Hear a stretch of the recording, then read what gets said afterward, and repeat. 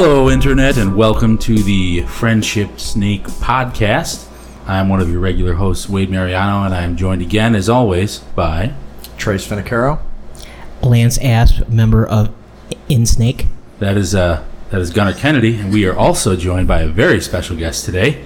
She is a hairstylist, a cat enthusiast, and most importantly, a very, very dear friend to us and the show. One Emily Sievers. Emily, how you doing? I'm doing well. Thanks. Fantastic. Thanks for having me. Yes, it is in commemoration. Someone actually told me that it is Small Business Week. I don't know if that is true or not, but that's kind of what we're going to kick off the podcast with. We're going to talk about small business ownership and things of nature, because we do have two entrepreneurial people here. Trace owns his own business, and Emily owns her own business too, essentially. So let's start it off. Trace, Emily, who wants to go first? Who wants to... I'll start it off. So the topic that I wanted to pick was owning a business, self-employment, or as Wade introduced it, small business. There's certain challenges that people that run their own business have to go through that you wouldn't normally face if you worked for another employer. And the first person that came to mind is the woman that cuts my hair, which is Emily. And she's been doing it for a long time. She knew what she wanted to do, and she went to school for it. And she's been, as far as I know, been running her own gig for a long time now. So, Emily, tell us. So you cut hair, but you don't work for somebody else, right? How does it work? Correct. I have been a booth renter for 16 years. I, through school, did the BOCES program for cosmetology, and I ended up, before I even graduated, finished my hours, had my temporary license, popped into a place, said, I want a job. Boom, I had the job. The woman that owned the place was going out maternity leave, so I had a nice little niche to kind of jump into. Her clients overflowed to the other girls, their clients overflowed to me, so I essentially kind of just got into it. Terrible idea, fresh out of school, to be a booth renter. There's not a lot of money because you are relying on whoever comes in, and that is what you make. So I would always recommend to start off with some place that probably pays you hourly. I had a lot of weeks in the negatives. I had a lot of times where I went home and cried. Not the best experience, but I did enjoy being my own boss, essentially. And when you say booth renter, for people that don't do this type of work, when you say booth renter, can you just walk into any salon, they got an empty booth, and say, hey, I want to rent it? Or are salons set up where it's usually one or the other? So, if you go to like one or the other. You walk into Cost Cutters or someplace like that, you are working for somebody else. You are being told what products to use. You are being told what hours you're working. You are being told a lot of things. And I get to use whatever I want. I can do a Mod Podge of different products and brands. I can work until 10 o'clock at night. I can go in on a Sunday. I can do all those wonderful things that other people can't do. I have a landlord. I pay him a certain amount of money each week to come and go as I please, essentially.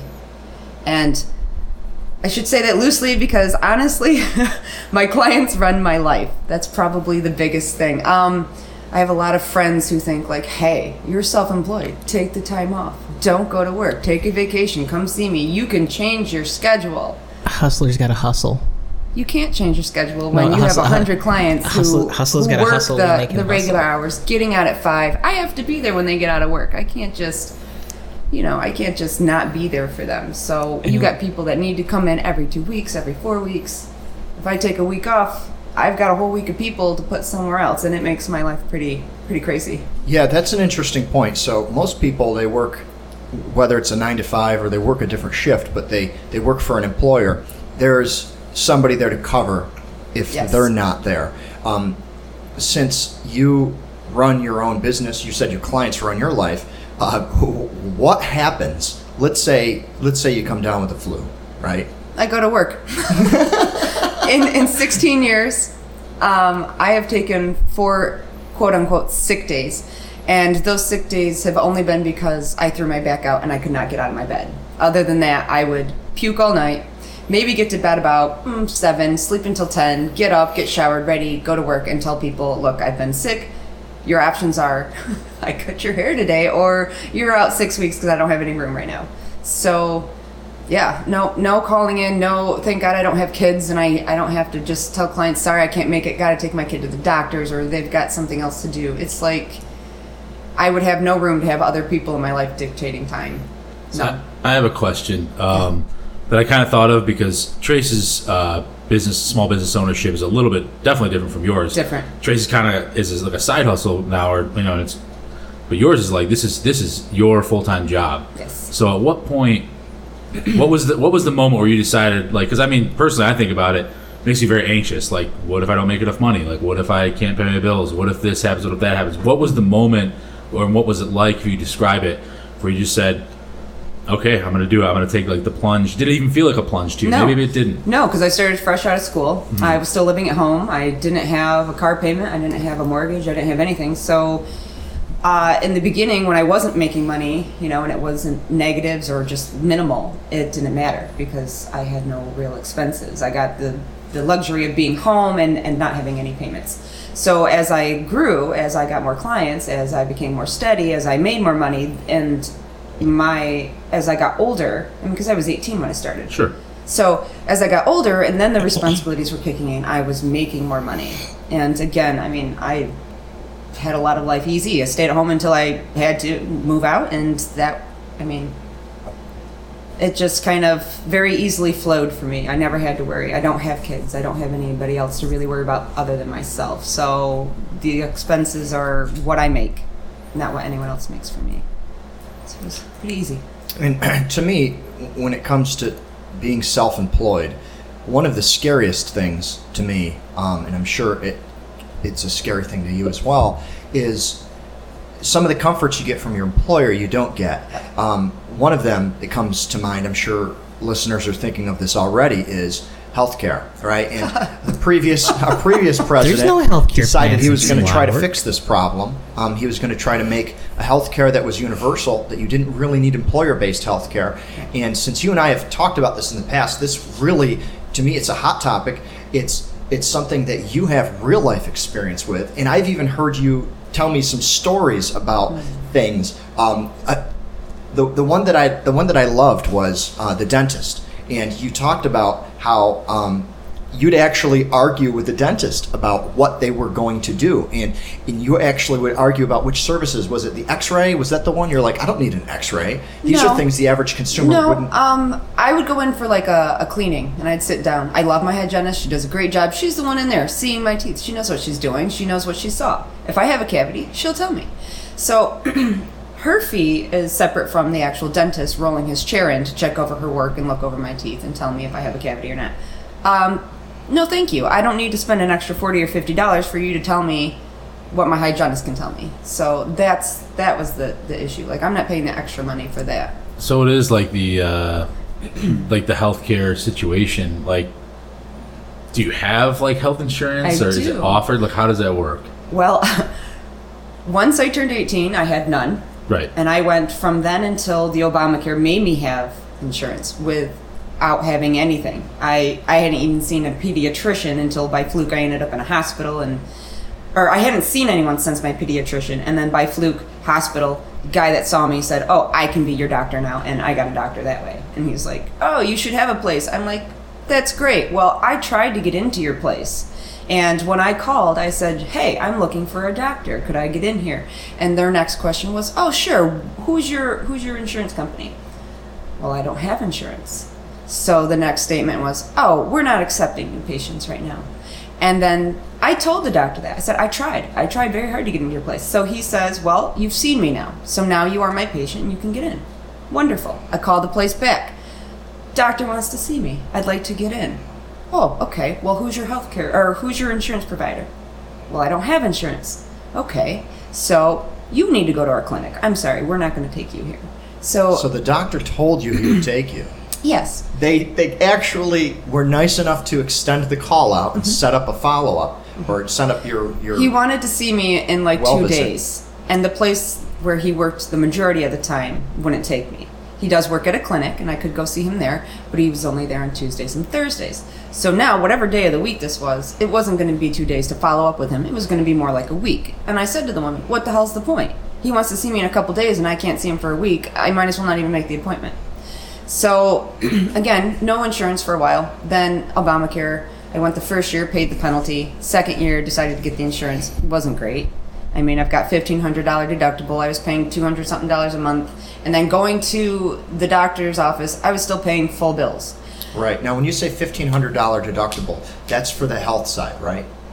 Or What do you mean? that because they split it up, right? Is your deductible cover your dental and your I don't have dental. You don't have dental. No, Okay. no. So I still pay for everything, and I see a lot of specialists. I see dermatologists, which doesn't take the insurance that I have now. I see a chiropractor who does not take the insurance that I have now. I have eye doctor who it doesn't cover eye care. So I'm paying for all these specialists. The dermatologist doesn't take it. I spent $150 on just a checkup the other day. Just a checkup. Just for him to look me over in 10 minutes and say, you're good for another year. And so, again, I'm paying all this money for an insurance with a high deductible, and I'm still paying full prices when I go to see everybody. It's really kind of inconvenient. But for catastrophe, I mean, it's there. It's my safety net for the big deal, I guess. right. But Yeah, so that's one thing that the employer would give you, right? Yes. Is the health care. I have to say, my boyfriend's got great coverage. Everywhere he goes, he barely sees a bill. Now it might be a little different. I think it has changed and adjusted, but most of the time, he just handed it into insurance and got the little thing that says you're taken care of, no big deal. Now, how did your dentist react to you telling him, "Screw off! I just want to see the hygienist today"? He didn't, because I said it to the hygienist, not to him. So it wasn't a big deal. But they were able to waive his checkup then. They were perfectly okay. I could deny him. You can deny him because I've noticed this too. I do have insurance, fortunately. Even though I do own a business, I'm also employed. I work 2 jobs, and my day job covers most of that stuff. When it comes to well visits, preventative care, it's all covered. But when I go in, I notice that too. The hygienist, she has her own opinion, right? She says, you look pretty good, but let me bring in boss man. Yeah, if she had said that, it might be a different story. But again, she knows what she's looking at. She's been doing it for how many years? She did the same schooling. She knows. If she thinks it's something she really needs the dentist to look at, that would be something I would take into consideration.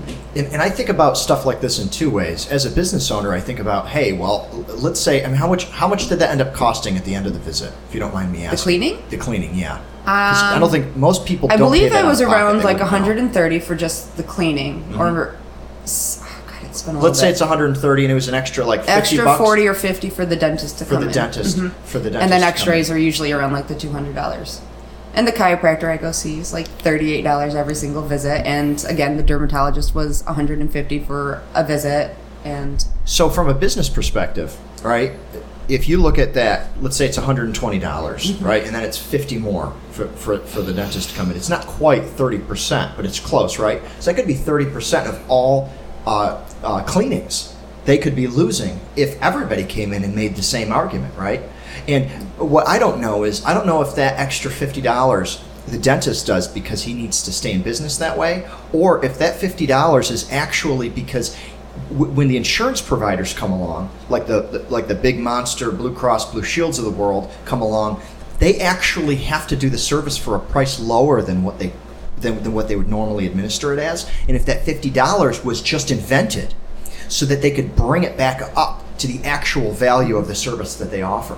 Yeah, I mean, that's definitely tied into. I only can speak on it because my mother manages a dental office. So the insurance companies dictate to you what they're going to pay, and then you, in part, decide whether or not you're going to participate with that certain insurance company. It's just, now, some practices jack it up a little more because they feel that their service is a little bit better, or they feel that they need to make this amount of money because that's what their business model is. Because at the end of the day, the dentist is running their own business as well, right? Well, no, so in this gets into like the dual sides of the coin here, because Trace and Emily have businesses where they have to price based on this is what somebody's actually willing to pay. Exactly. The Versus, area. versus having to deal with an insurance company as your primary payment provider, and effectively they can do that Walmart Velasti pickle bullshit where it's like you're losing money on every sale that you do, but you hopefully make up for it in volume. So the Walmart Vlasic pickle ordeal.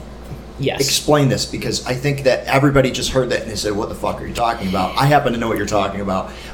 Explain the Walmart Vlasic pickle problem. So, many years ago, there was a situation where when Walmart was on its upswing as the biggest grocery store in the country, they had a contract that they had done initially with Vlasic pickles, which I think they're still kicking around. I haven't gone pickle shopping in a while. Yes, but the issue is that Walmart is very famous for bullying their suppliers to a point where they can't their suppliers can't actually make money doing business with them. If not, they actually lose money. And what Walmart did was they, as part of their ethos, they kept reducing the the pay rate for each how many tons of pickles that they would buy from Vlasic, and they got to a point where they kept increasing the package size because that was the premium to drive people in. And what ended up happening was that Walmart was my brain is crumbling because I can't remember the exact word. Basically, there are items that stores sell that are called bait items. So it's something that the store may not necessarily make money on, but it gets people in there and they can use higher markup. And Walmart's great innovation in the retail space was they make money on everything they sell. They just stick their suppliers with the loss, and that was it. Is that effectively Vlasic had to lose sales on every one of they had to lose money on every one of the jar of pickles that they sold to Walmart.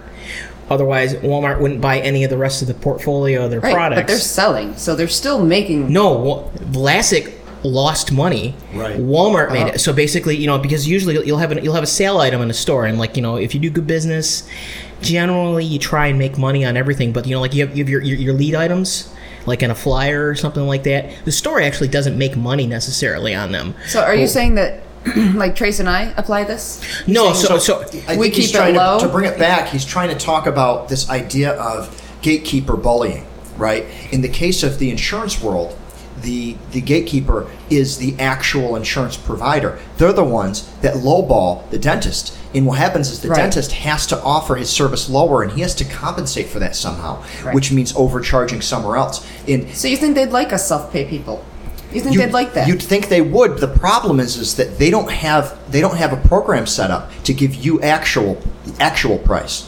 That's the real issue, is because they've smoke screened the price of the services so much because they don't want to lie to the insurance companies that they have to give you the same price that they would actually charge. And what happens is Blue Cross, to be in network with Blue Cross, for example, you have to meet Blue Cross's maximum amount of payment that they'll give you for a service. So they end up settling at something like 70 or 80% of the services rendered.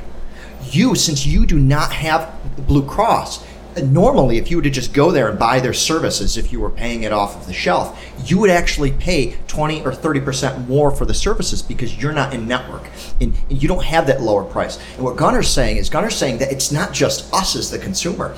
This extends to companies like Walmart, where Walmart's the gatekeeper. If you don't have a big box like Walmart partnered with a big pickle company like Vlasic can actually go out of business. So they're at the mercy of Walmart to actually jurisdict the pricing for the product. Right. It's almost as if Vlasic, yes, they provided pickles for Walmart, so now the prestige of their company is everyone wants pickles, right, from Vlasic or something like that. Right, they're out there, they're known. They're going to have to make their monies with other vendors essentially, because with Walmart it's scorched earth essentially. Like they've already been bullied into submission. If Vlasic were to burn that bridge, then Claussen would be the next big, which are also delicious.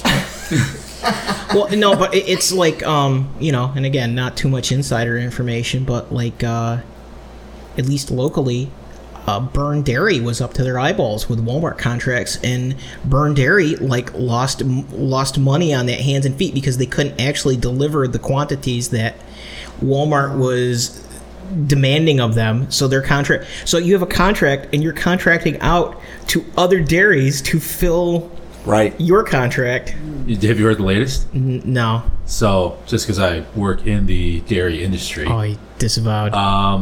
Walmart has a plan within the next few years. They're gonna have their own dairy. Yep, they're done. They're done. They're going to be done contracting other dairy providers. They want to be able to offer $1 gallon milk, which is like now it's like $1.79. It's gonna be dog milk. So they're going to cut all the middlemen out and try it. And this is just, I don't want to get on this like Walmart Dollar hating milk, thing. government Dog milk. cheese. Yeah, but I mean, frankly, it's garbage though. I mean, what you do is you offer this or cat milk. cheap price Get cat so milk. that everyone goes. So you get to $1 a gallon. It's cat milk. I only buy milk for my cat anyway. I don't drink it. I drink almond milk. It's a circle of life. We make that too. But How do you milk an almond? what's that? How do you milk an almond? I You do you crush have it. to, Do you have to sweet talk it first? No. Well, it's only female almonds. I don't really wish to impose a gender on an almond that it hasn't chosen itself, sir. Are you saying Right. all almonds they're hermaphrodites? I'm saying that all almonds have agency over themselves, and I respect their life decisions, sir. You don't know if they're female or male. They might not identify with that.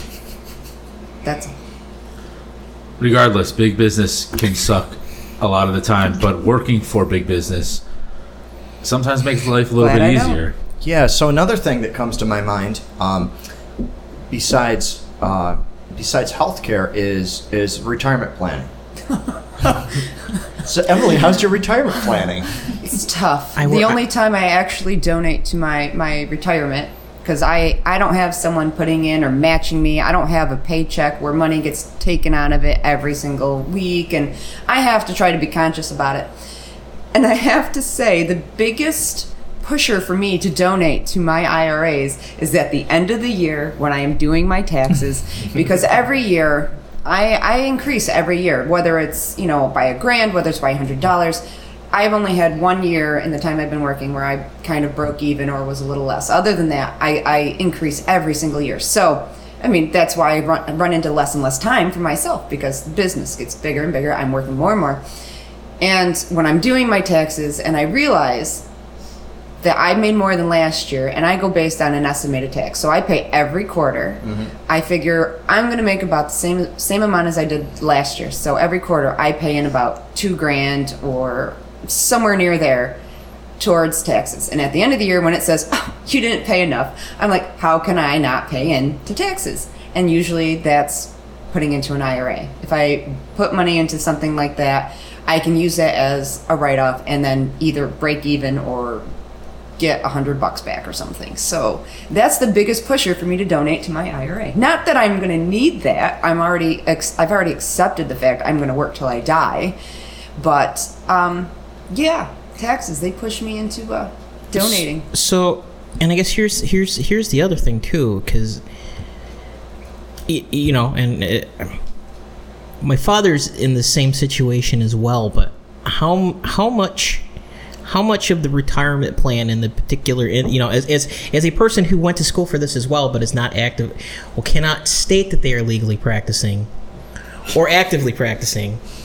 What Gunner's saying is that he cuts hair too. I do not cut hair, sir. New York State cannot prove that or disprove that. Anybody can cut hair. If you want to cut your kid's hair, you can do that. If you're turning it into something where you're making a profit, Yes, you are that is a supposed little to be. different. Well, but even that, I guess where the reference is that I'm familiar with this industry. Mm-hmm.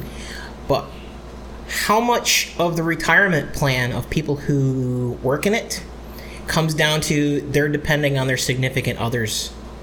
Well, I have a boyfriend I've been with for 4.5 years, but has no plans on getting married. So I don't have a significant other truly to rely on. No, and I'm not. But I'm not saying that I have myself. No, but I'm not saying. And I guess that is not. It would be nice. I'm not framing that in that context. But how many people in the industry, how much of it comes down to that, because it is just so fucked up. Oh, I'm as sure. Far Well, as, because when you get married and you're connected to someone, if something happens to them, you've got the life insurance, or you collect their retirement or their Social Security, you kind of get a little bit of help. But I mean, yeah, because my father's in the same situation. Like my father's retirement plan is effectively at this point waiting for my mother to retire, because we just went through too rough a stretch there a while back, and Right. he doesn't have one.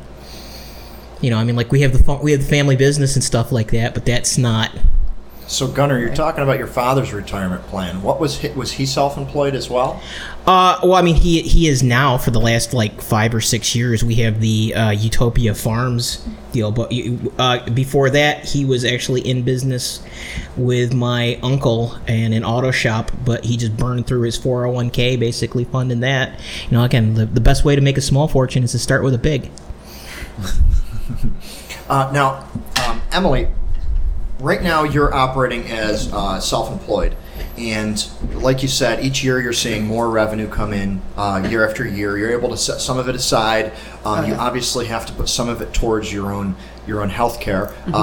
And it sounds like your dental you're paying out of pocket, which Everything. is crazy. Everything's out of pocket, man. It's completely crazy. Although sometimes I do wonder if the amount I pay in dental, if I were to just add it up and just pay for my services, It'd be if it would less the than s- your insurance that you pay, obviously. But the hard part for me is that I pay for an insurance, but it still doesn't. There's not much that I do that takes That off qualifies. of that. Yeah, that takes off my deductible or gets me to a point where they can cover for me. So I have like both. I have like it's almost like I don't have insurance again, because. Well, yeah, and I guess because you know, and I also heard you talked about your two things there, and I noticed that the third option wasn't even mentioned, because you know, like you either go work for somebody else, I've rent thought a about booth, or you make you get to the final Pokemon evolution where you buy your own place and then become that was going to be my next question. the I don't want renter of the booth. I don't want to take care of other people. I don't want to worry about if they make it to work, Yeah. if they're taking products, if they're not cleaning up. I don't want that responsibility. I would, if I did open up my own shop where I didn't rent from somebody. You'd be a landlord. Yeah, and you know what? And I wouldn't mind if I had a house in an area where I could actually work out of my house. I would like to do it that way, because then I'm not paying for an extra building. I'm paying my mortgage, and I've got my business right there. I'm not paying extra electric or water. It's just part of my bill, so there's only one service fee. You know, that ideally would be great. And I wouldn't mind having maybe one person coming in and working with me, but I would not want to take care of other people and worry about them coming and going. And it's hard enough worrying about your stuff in a group with other people in a building, you know, that the building doesn't belong to me, but my stuff in there all belongs to me. You Yeah, know, it's a different job, I bought my right? own chair, I bought my own mats, my own combs, my own cupboards, my own colors, everything, nail stations, Dremels, lights, all that, mine. I still have to worry about you know, other people, and I don't like that. I'd like to be alone. I'd like to Sidebar. be by myself. If you were to Equals work shit. out of your own house, Trace might be able to answer this, because I mean your business is out of your home. Is that part of a tax write-off? If you, as far as Yeah, using wonder- your home what- as an office? Yes. So the way the IRS sees it, and I use the IRS, I assume New York tries to follow suit with what the federal government does. But the way the IRS sees it is, if you have a workplace that's shared occupancy with your home, Footsie. Hey now. if part of the workplace is dedicated for work, that percentage of your home becomes a business write-off. So Right. let's say the whole downstairs of her home is her hair salon, and if that's 50% of the square footage of her entire home, then she can write off 50% of her expenses. Certain things, of course, are 100% write-off, and you know this. Cell phone is great. It's 100% write-off. That's terrific. Well, I can't 100% because I have other people on my account. Oh, you have a shared cell phone account. So, but my portion of the cell phone I do write off, because that is now my main source of, Customer interaction? yes. Yeah. They Facebook me, they text me, they send me emails, they call me, everything. And That's how a people sl- get me. That's a slight change, because it used to be the idea that if you had a home phone, right, come into your house, you have the old landline, you could only write off the percentage of Right. that landline. But what's even stranger is that percentage of the landline was pennies compared to what people are paying now with a cell phone bill. So it really, I think, is a huge advantage that the IRS allows you to write the entire cell phone bill off, because for some people, for the data, it could be well over $100 a month, which is, what would you say, 10 times that of the old. See, I have to have the data because I have so many clients who, like, we used to have magazines, like, with hairstyles in them, or the books with hairstyles. People don't use those anymore. People send you images of the celebrity's hairstyle they want, or of the cut they had last year. I would like to style. And so you have to have the data plans on your phone because you have to receive these images they want to send you. Right. So. And if not, you'd have to rely on that landlord giving you a dedicated internet access. But even then, it's not like you're only accessing, you're only using data while you're at work. You're going to be doing it while you're home. Right. Oh, God, all hours of the night I get texts from people while I'm thinking of it. I want to let you know I have to cancel. Or when you get a chance, can you find a spot for a highlight? Haha, sure. I'll get right on that right now. Yeah, no, so it's all the time. And I don't mind. I really, honestly, I'd rather them text me as soon as they think of it, so I have it, so I can work on it when I get the opportunity. But it's all the time. So I want to definitely ask you both a question, like a general question, I guess. So you hear about the American dream, right? And that technically you guys would be living partially anyway the American dream. You can go out, and if you put in the effort and you work your butt off, you can do good. A lot of people think that in the current economic climate specifically, that's not really a viable option for a lot of people. So what are your opinions? I'll ask you a two-part question.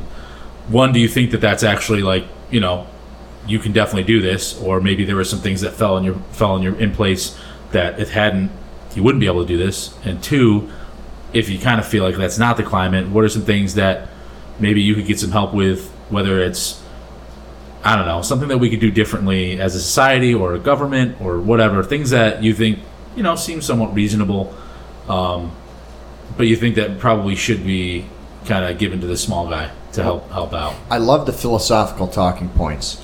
American Dream has probably say it's changed. At one point, the American Dream was simply to live in America with a family and a job, be able to pay your bills, not be worried about war, not be worried about poverty, not be worried about disease. I don't think America has a dream. Yeah, in that sense, right? We're all living the American dream.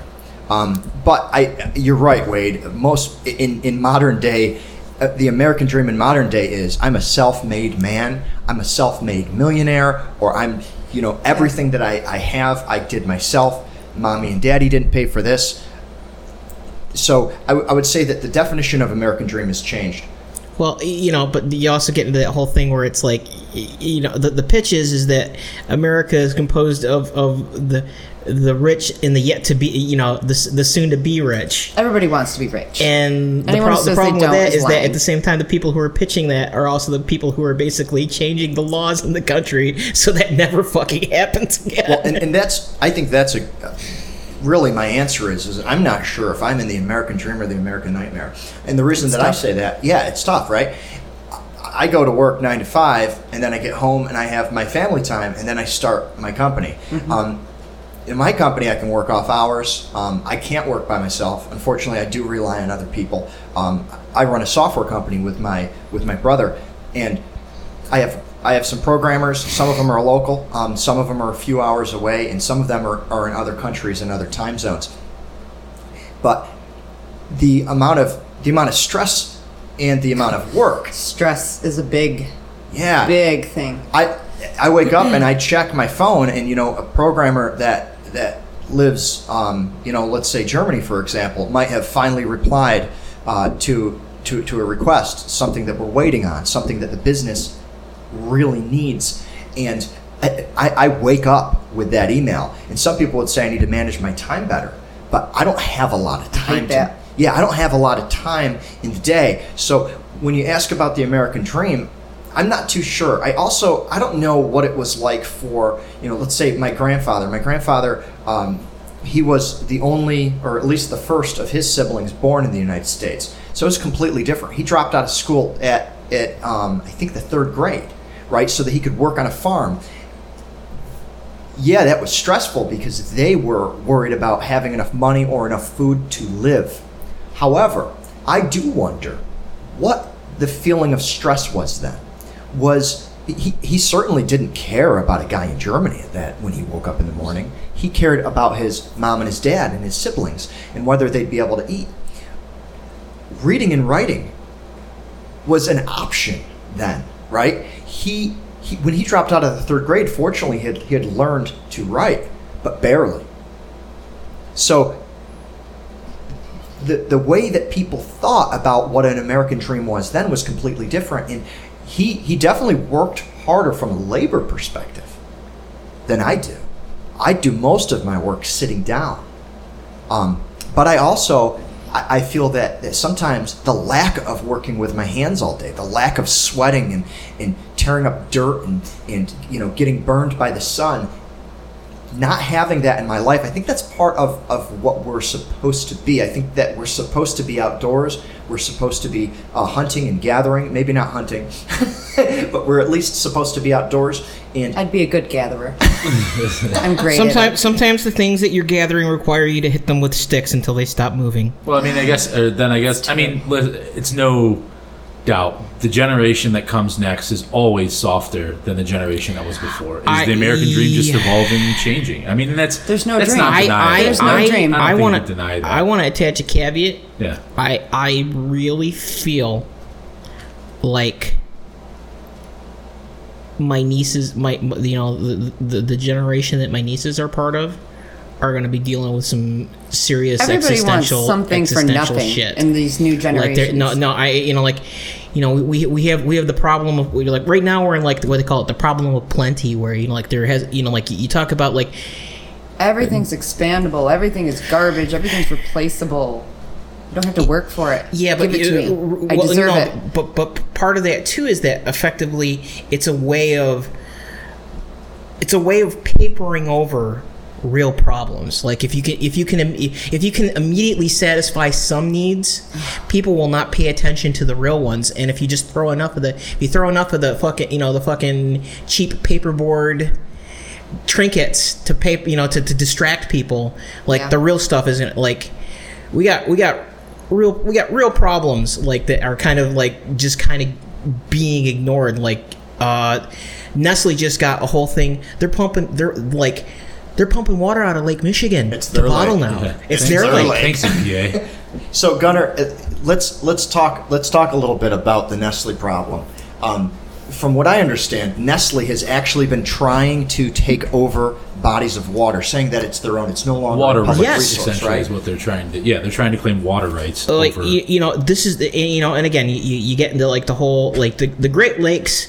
People have been trying to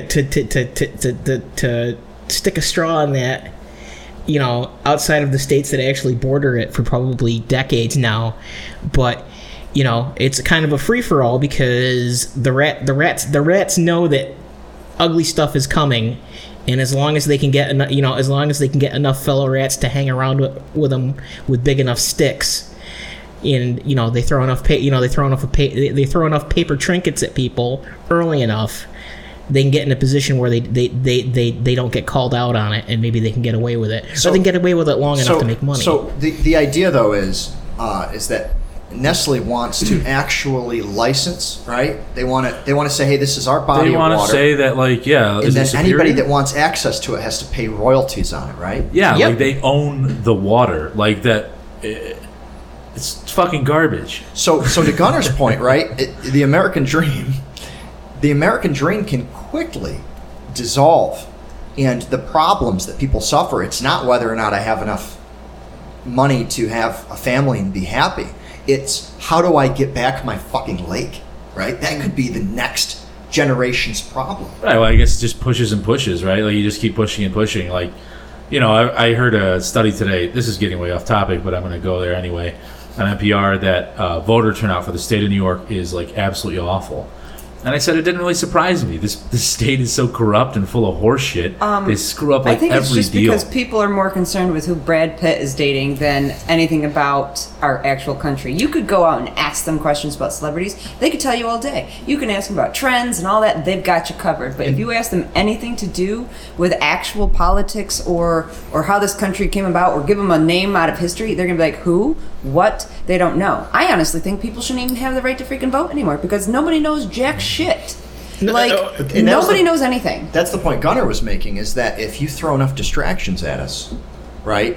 Oh, yeah. Something bad's happening over here. it's Look like at this shiny little train. Yeah, You know, yeah, like, it's the actually, fucking laser pointer on the wall what? problem. Right. And we're either a dog or we're a cat, but I'm a it doesn't cat. I matter. mean, like, effectively, isn't that's exactly what, like, you know, and again, not to, but, you know, like, that's what the fucking whole Trump Republican Party's doing at this point. It's like, literally, it's like, if enough horrible shit comes out continuously, people will just be, people's threshold, or, you know, like, the pissed mist will suddenly cloud so much that you Complete. you just get used to it. It's like arthritis, where you're kind of like constantly in pain, but it's like So the you stub start to toe. ignore it. It's the stub toe thing, and you just ignore how fucked up it really Right. is, because it's like, Like, you know, I got back pain all the time oh, from work, man. and I've just accepted that it's there, and I It's don't just do like, anything about it because, you know, hey, it's part of my life now. You know that could go away. What are you talking? What could go away? It's Yeah. like that thing that's bugging you. What? It's not bugging me. No, it's not right. No, it's not bugging me. No, it's not. It's not right. This is not a Trump problem, and I'm not getting into politics. I'm certainly not a Trump supporter. Every president, for as long as you can imagine, has been doing this. They're all bought and paid for. The Politics, difference is period. media. Yeah, but Media makes it more exposed. at least before it was corrupt American assholes who own the government, as opposed to globalist corrupt assholes. As I bang on the table like an asshole. hey, North Korea's Doing been this nice. for you. I know nothing Yeah. about any of these topics. Yeah, I'm so not I- a political person. I do hair, and I try to ignore all the rest. I admit, Well, no, I shouldn't even be allowed to vote. Re- I'm one of no. those people. No. I admit it. Again, I think part of, you know, you talk about that too, but part of it is that they make, you know, the issue with voting is that they make things immensely more complicated than they need I to think be. people should have to take a test. I think we should have to have a written form. If we can pass that test, then we should have the right to vote. Do you How have much your do you know citizen- about current do you events? have How your much do you know citizen- about If you're an card immigrant, if you're citizen? an immigrant, you have to. Are you licensed? Do you have a Class B or Class D citizen's license? If you're a Class D citizen's license, you are not allowed to partake in this activity. I Please still see think your we should local- all take a test. We all have to take a Emancipation test to Center. drive. We have to show that we are equipped and we know the rules. I think people should have to show that they know something about politics or government or what's happening in life. And if they pass it, then they get the right to vote. Because It could- right now it's popularity it could be, Emily, contest. That's but- why we have Trump right now. But to your point, if the media is part of the problem, the media also has to be part of the solution. We don't necessarily need to pass a competency test. I If the don't mean media like is- how smart are you. I mean like Yeah. how much do you know about what's happening? But if the media were covering more issues that affected our day-to-day life and less Kardashians, Oh, it's awful. then we wouldn't really need the competency test, right?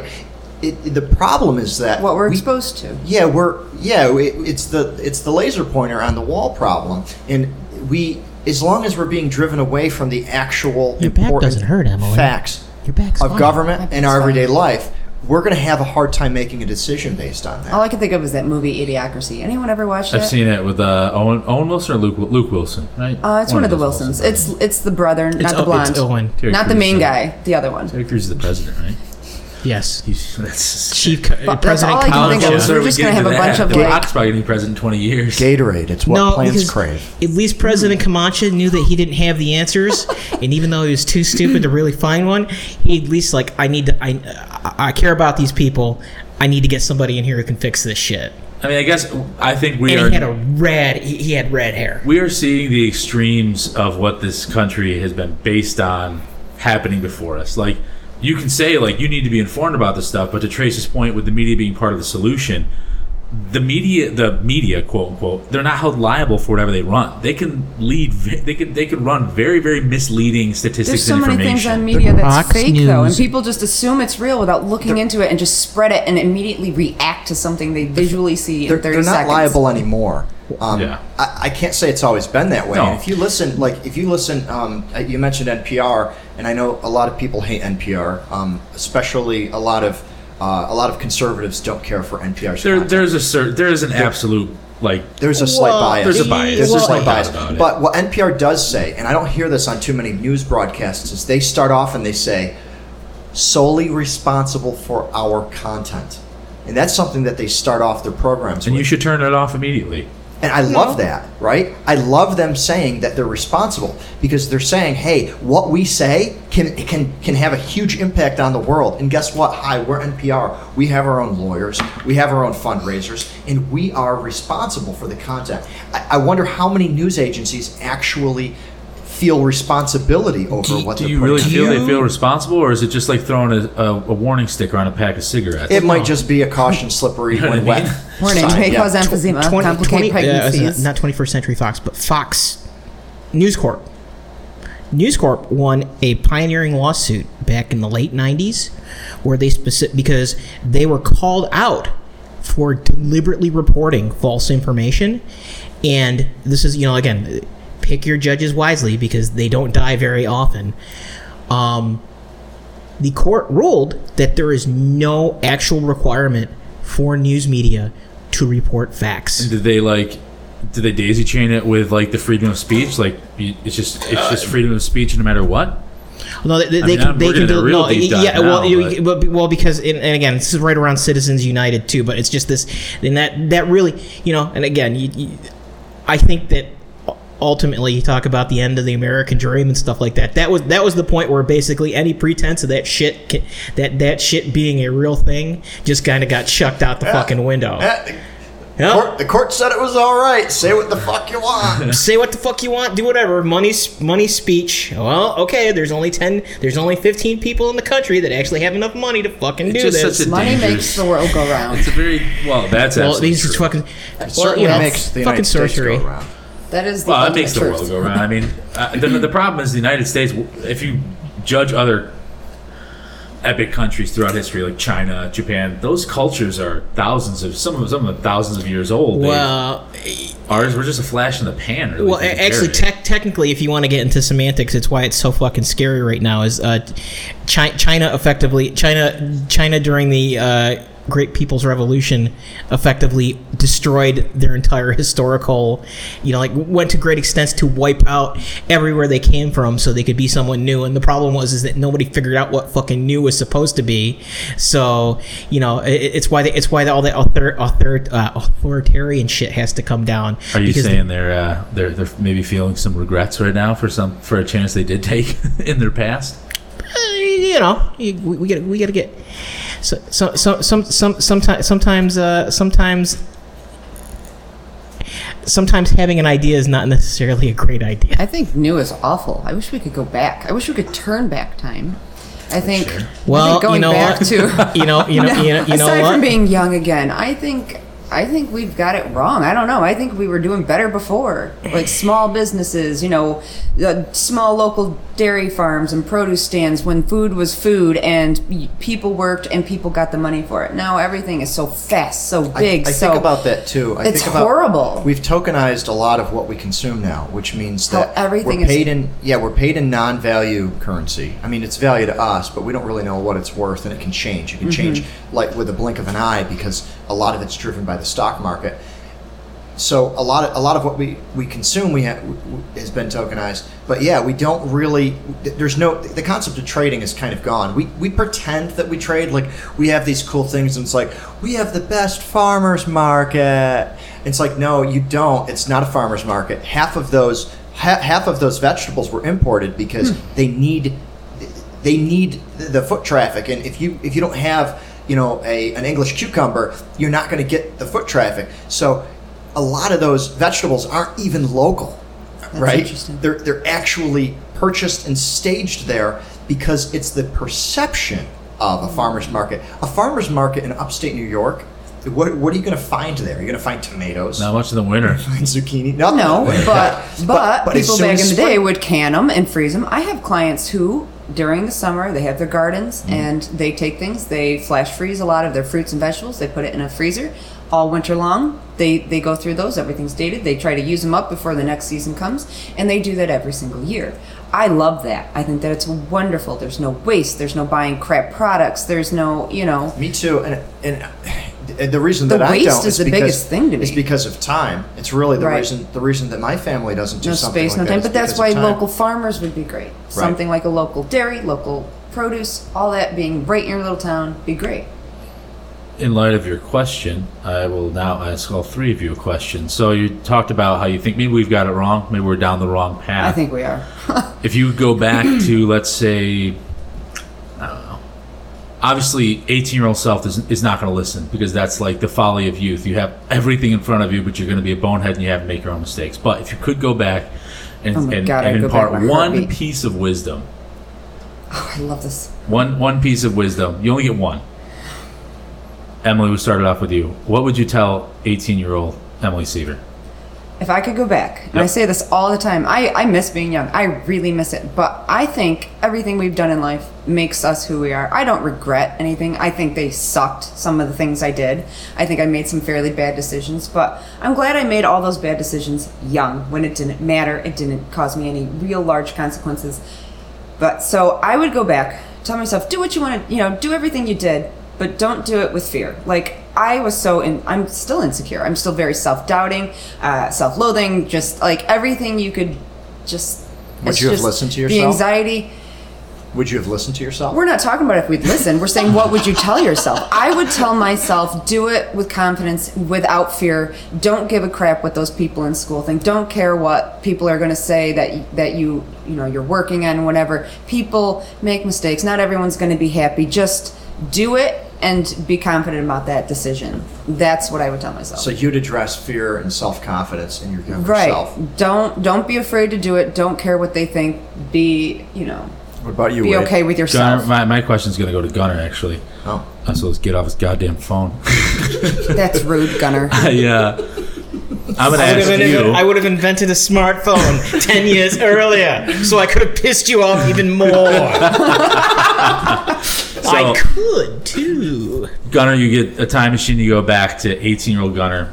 I want you to think of the biggest, maybe this would be a two-parter. Talk about maybe the biggest mistakes that you didn't make, or you thought maybe you were going to make, or something that would be a mistake. And to tell yourself, you know what, go ahead and make that mistake, A. And B, biggest mistake that you have made that you said, you know what, I probably could have avoided that. And Gunnar, with this being your topic, it doesn't have to be a certain age. You can just... And if I haven't Could've been explained this yesterday. topic well enough, you Go can back definitely tomorrow. correct me. Yesterday. 5 minutes ago. 5 minutes ago. Walking into Divert this this fucking room. question. Jesus. I think my biggest one, or say evaluation aside,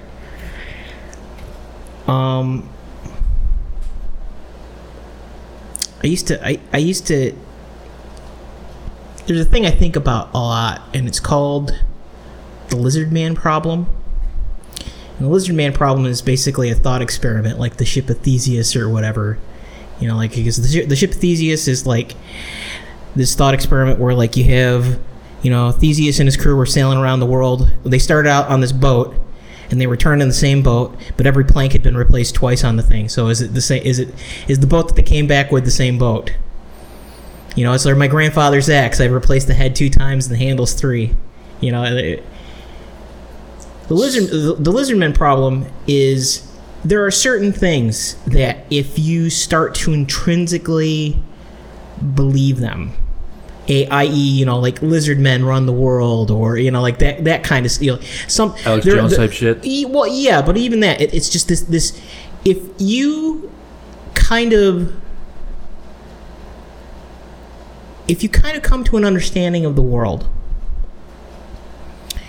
and it is contradictory to the way that you exist and the people around you exist, you have 2 options, which is either one, you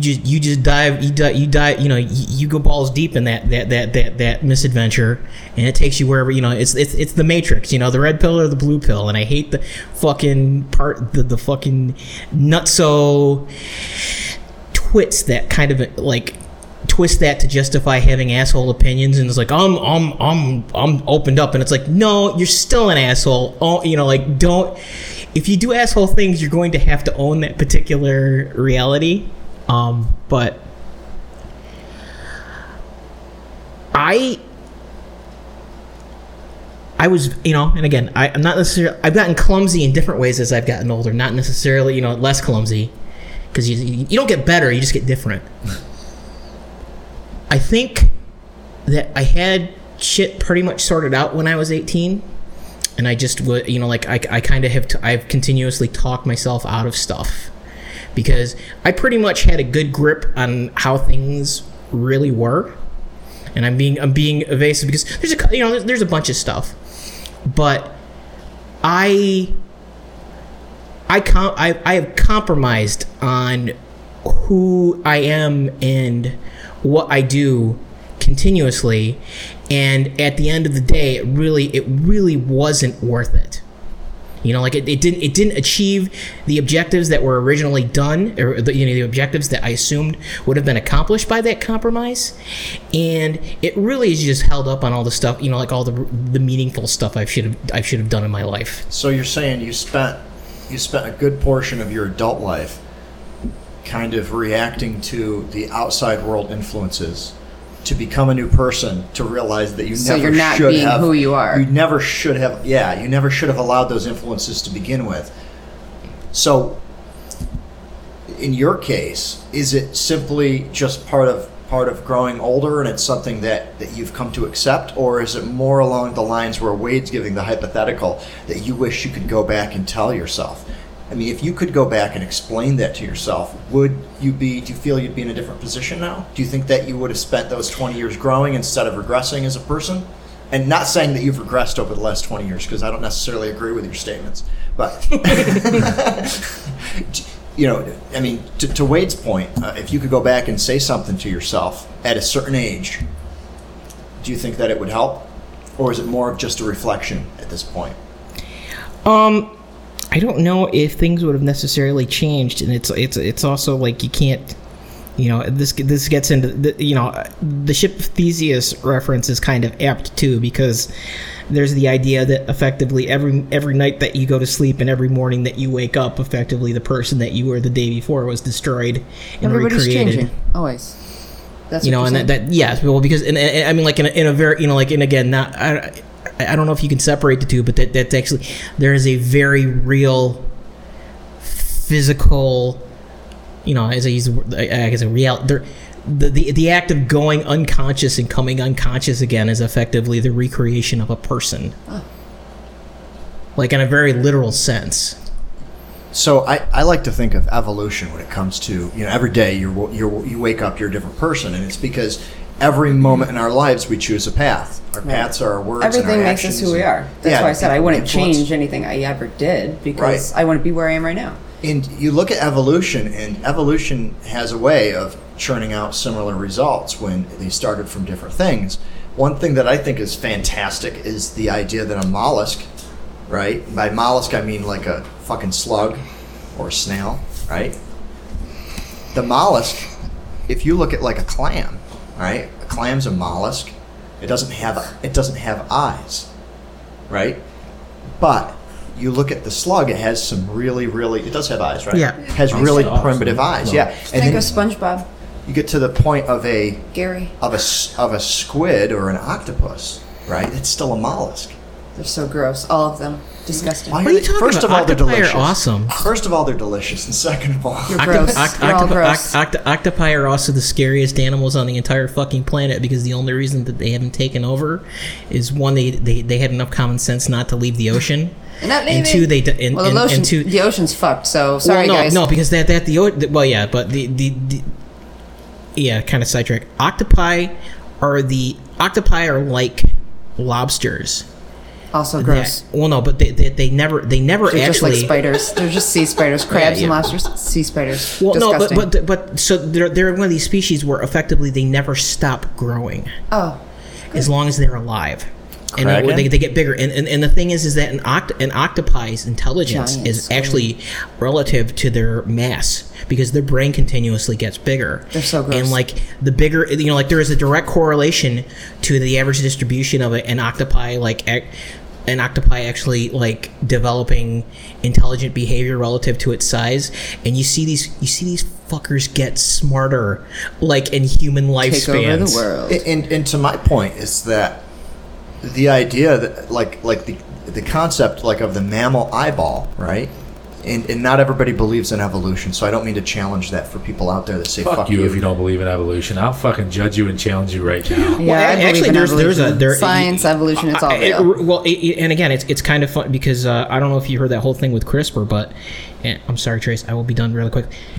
The one thing that actually, so you talk about evolution, like how does so you get into the theory of like, okay, you have a specific mutation that gives you an advantage under certain circumstances, and it's like, okay, but how does one get to introduce into a population? And I have a friend who's going to college out in Boston right now, but they're working in a lab, and one of the things that one of the projects that they're working on for one of their adjunct professors is they have actually, because and again, it's kind of funny, like we throw computers at stuff like that and we talk about the internet and everything like that, but the big thing that computers do is that computers can see patterns, and like if you program properly, computers can start pulling patterns out of data, and you can aggregate all those results. And what they found is that they actually have the first proof of what they call horizontal gene transfer.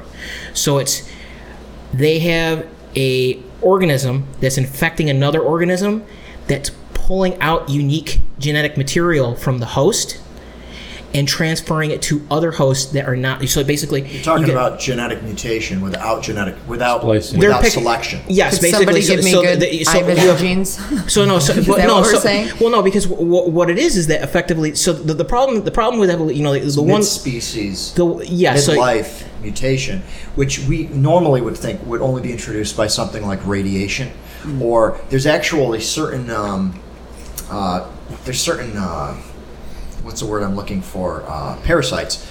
I know you guys have seen it. Yeah, there's weird stuff, especially with your cats. Your cats are disgusting. Yes. And the reason is How because dare you? inside their feces. How dare you? The only place the toxoplasmosis is what it's called. And the only way it can reproduce is inside a cat's gut.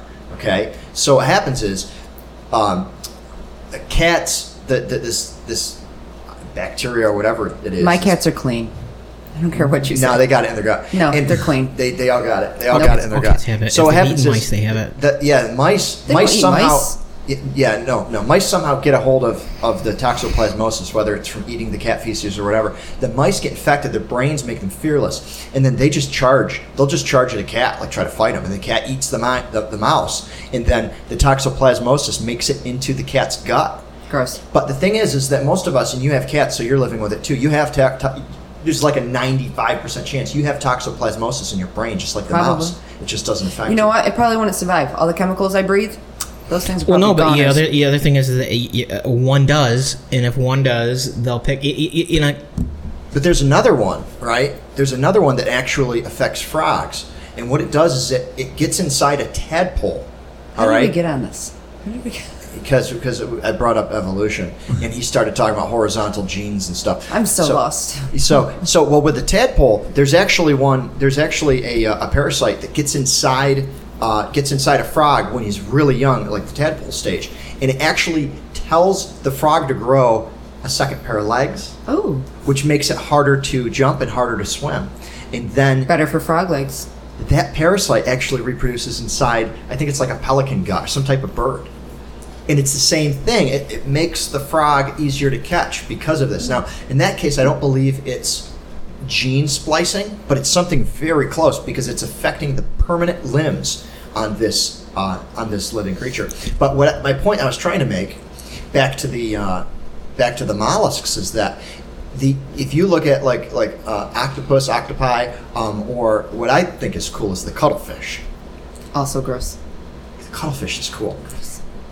They have eyes, but their eyes Peaceful, beautiful. have evolved from a completely different path, Cuttlefish. right? And it's this idea that evolution only works forward. It's not like you can only evolve from what was before. The other thing that's cool about the cuttlefish is that they figured out a mating ritual.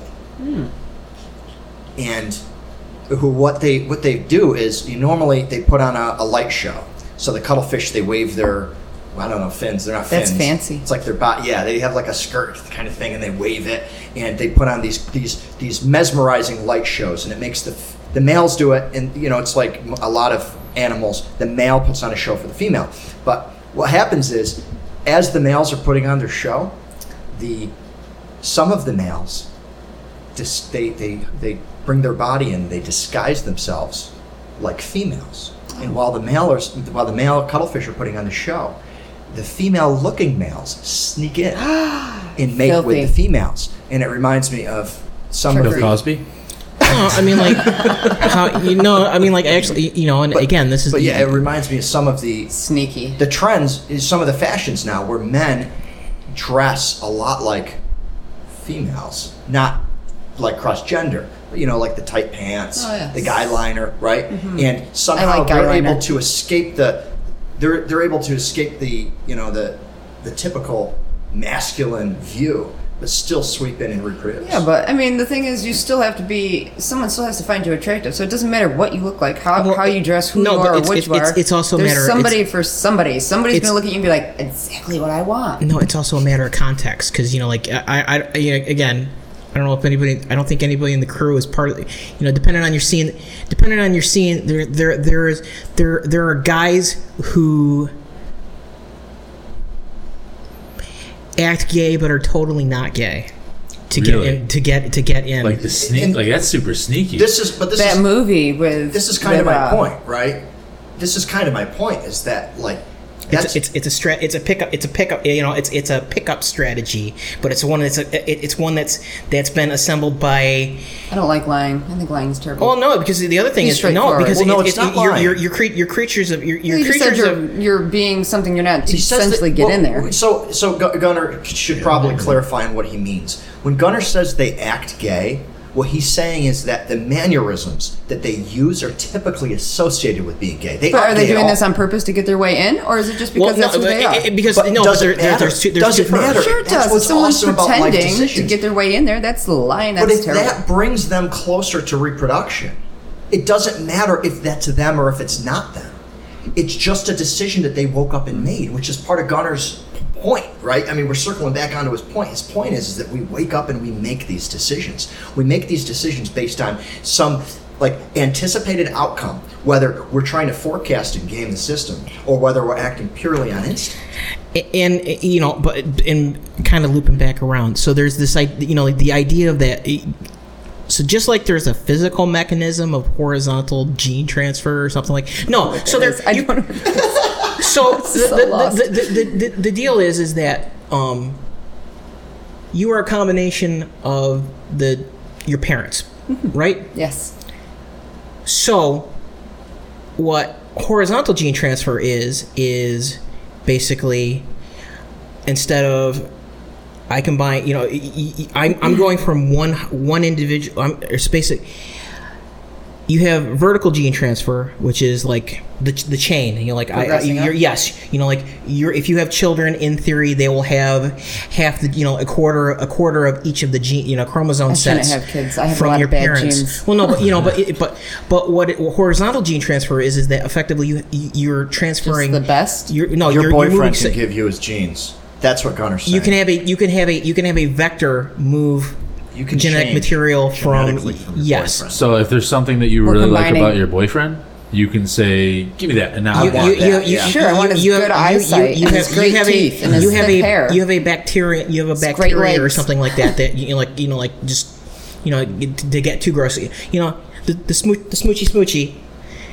If you pick up bacteria from him, those bacteria may have picked up genetic material, genes from him that, depending on which cell, depending on what time, that you can actually your certain cells in your body can pick up that gene as well. It's like how that's fancy.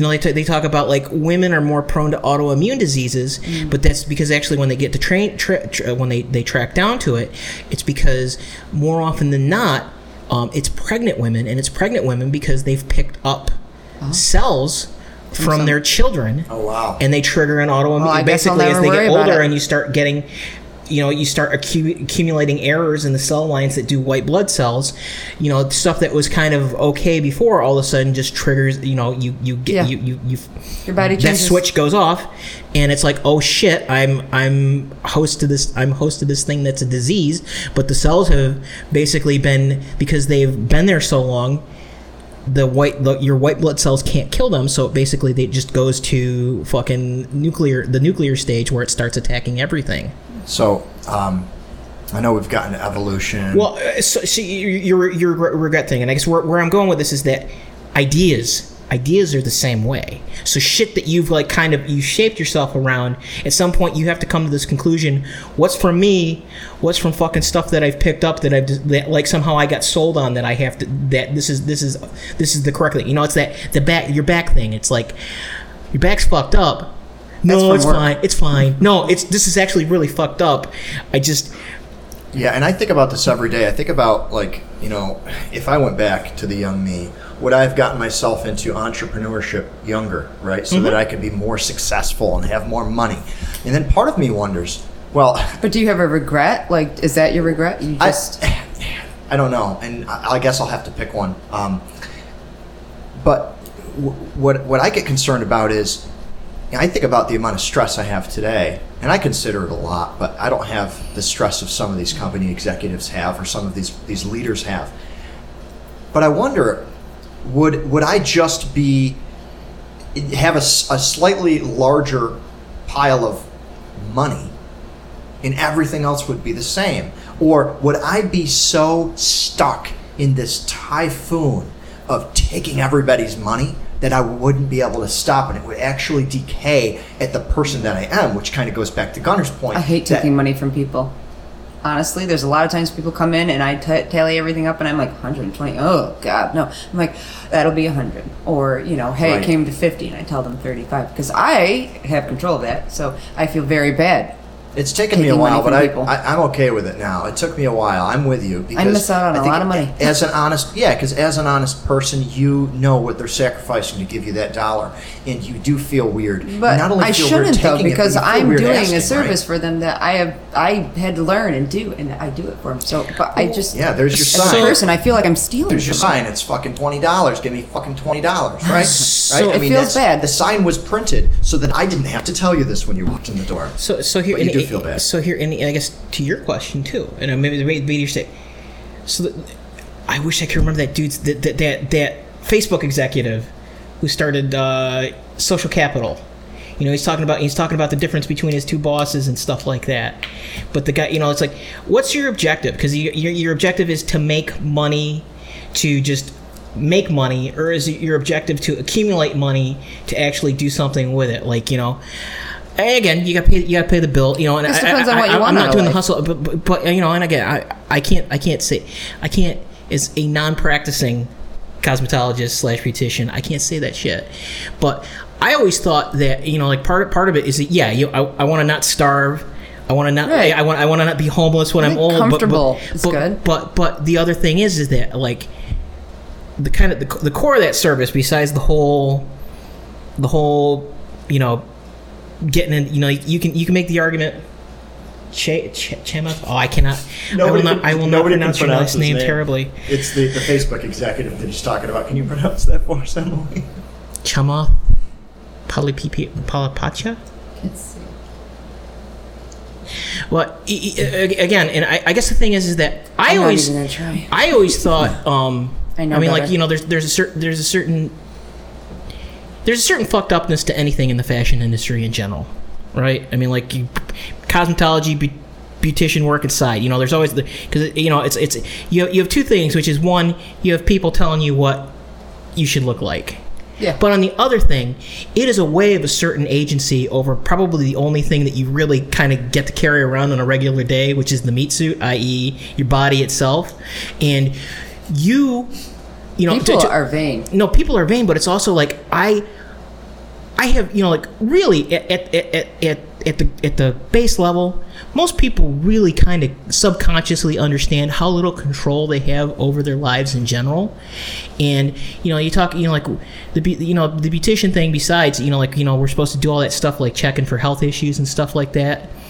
But really, what it comes down to is that it is a form of therapy, because it is a way of asserting. It's a way of helping another person assert agency over themselves. Oh yeah, I got plenty of people that come in. They're like, "I'm gonna cut off my hair." I'm like, "Why? Why are we cutting off your hair? You've never wanted to cut off your hair." And then you find out that things are deteriorating in their lives, and it's because they have no control over something else that they're finding the first thing they can take control of. So we talk a little bit. I'm like, well, how about we start with trimming the layers? And by the time we're done, we've done the same haircut. All their problems are gone. And it's only just because that's not really what they wanted to do. They just wanted to find some sort of sense of control in their lives. Yes, and do you feel like you're acting as a shrink for some of these people? Some of them, and some of them are a shrink for me. We've developed a close bond. Most of my clients, some of them I've had since I started. So 16 years of relationships with these people. They're more like friends than clients, which is part of why I feel so bad charging them sometimes, because. But and I guess the framework of that, without them, I have nothing. Is that you have, and this is not telling you how you need to view things, but at some point you have to accumulate enough magic tokens to allow you to keep doing this thing that is an actual needed service in these people, in these people's lives. Which is maybe part of why I'm okay with not charging as much, because I feel like I don't need it as much as they do. Because you get a little bit more back. I'm going to be than fine money. without this. I've got plenty of people, and I encourage it, that will come in and I say, you don't have the money. Well, I don't have the time, so I'd rather you keep your appointment and give me the money later, because it's not as vital for me to have it as it is for them to wait it out. And I want to make sure Wade gets an opportunity to tell us his regret. I will say mine very quickly. Take your time. Owning a software company, mine's pretty simple. I wish I could have gone back to my younger self and gotten myself more serious into the low-level coding, like you watch the Steve Jobs movie, where they're inside a garage soldering boards, writing low-level code. If I could go back, I would have gotten more involved in that, because I think that, like, if you're in construction, you can go to a mill and learn about how the wood's cut. But I think that when it comes to interacting with technology, I feel that a lot of us have lost that low-level feel and touch. So that's what I would do. That's my answer. Well, but you got into 3D printing now, so you're fucked.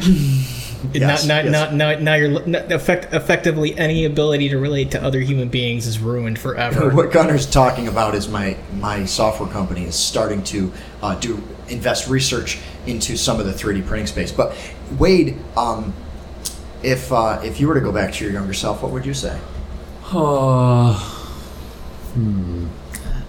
Do it harder. Do it all, but do it harder. I don't know, man. If I did it any harder, I don't know if I'd be here today. That's what she said. That is what she said too.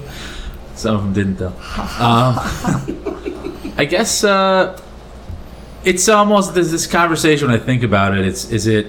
I regret this. Is it kind of pointless? Because if whether anyone wants to admit it or not, all you are is just a combination of what you've experienced and what you've gone through. Right. There's no special little you that was born and you were just that thing. You were influenced by everything. But you're a snowflake, Wade. You're a snowflake. And this is not like some anti-snowflake thing, because you want to be a snowflake, be a snowflake. But it's just not reality. I guess I would just maybe the only people that throw around that snowflake term seriously are fucking snowflakes. Yeah, no, absolutely. Like I would. I guess I would probably say, and I'm very like a friend-centric person. My friends are like family members to me.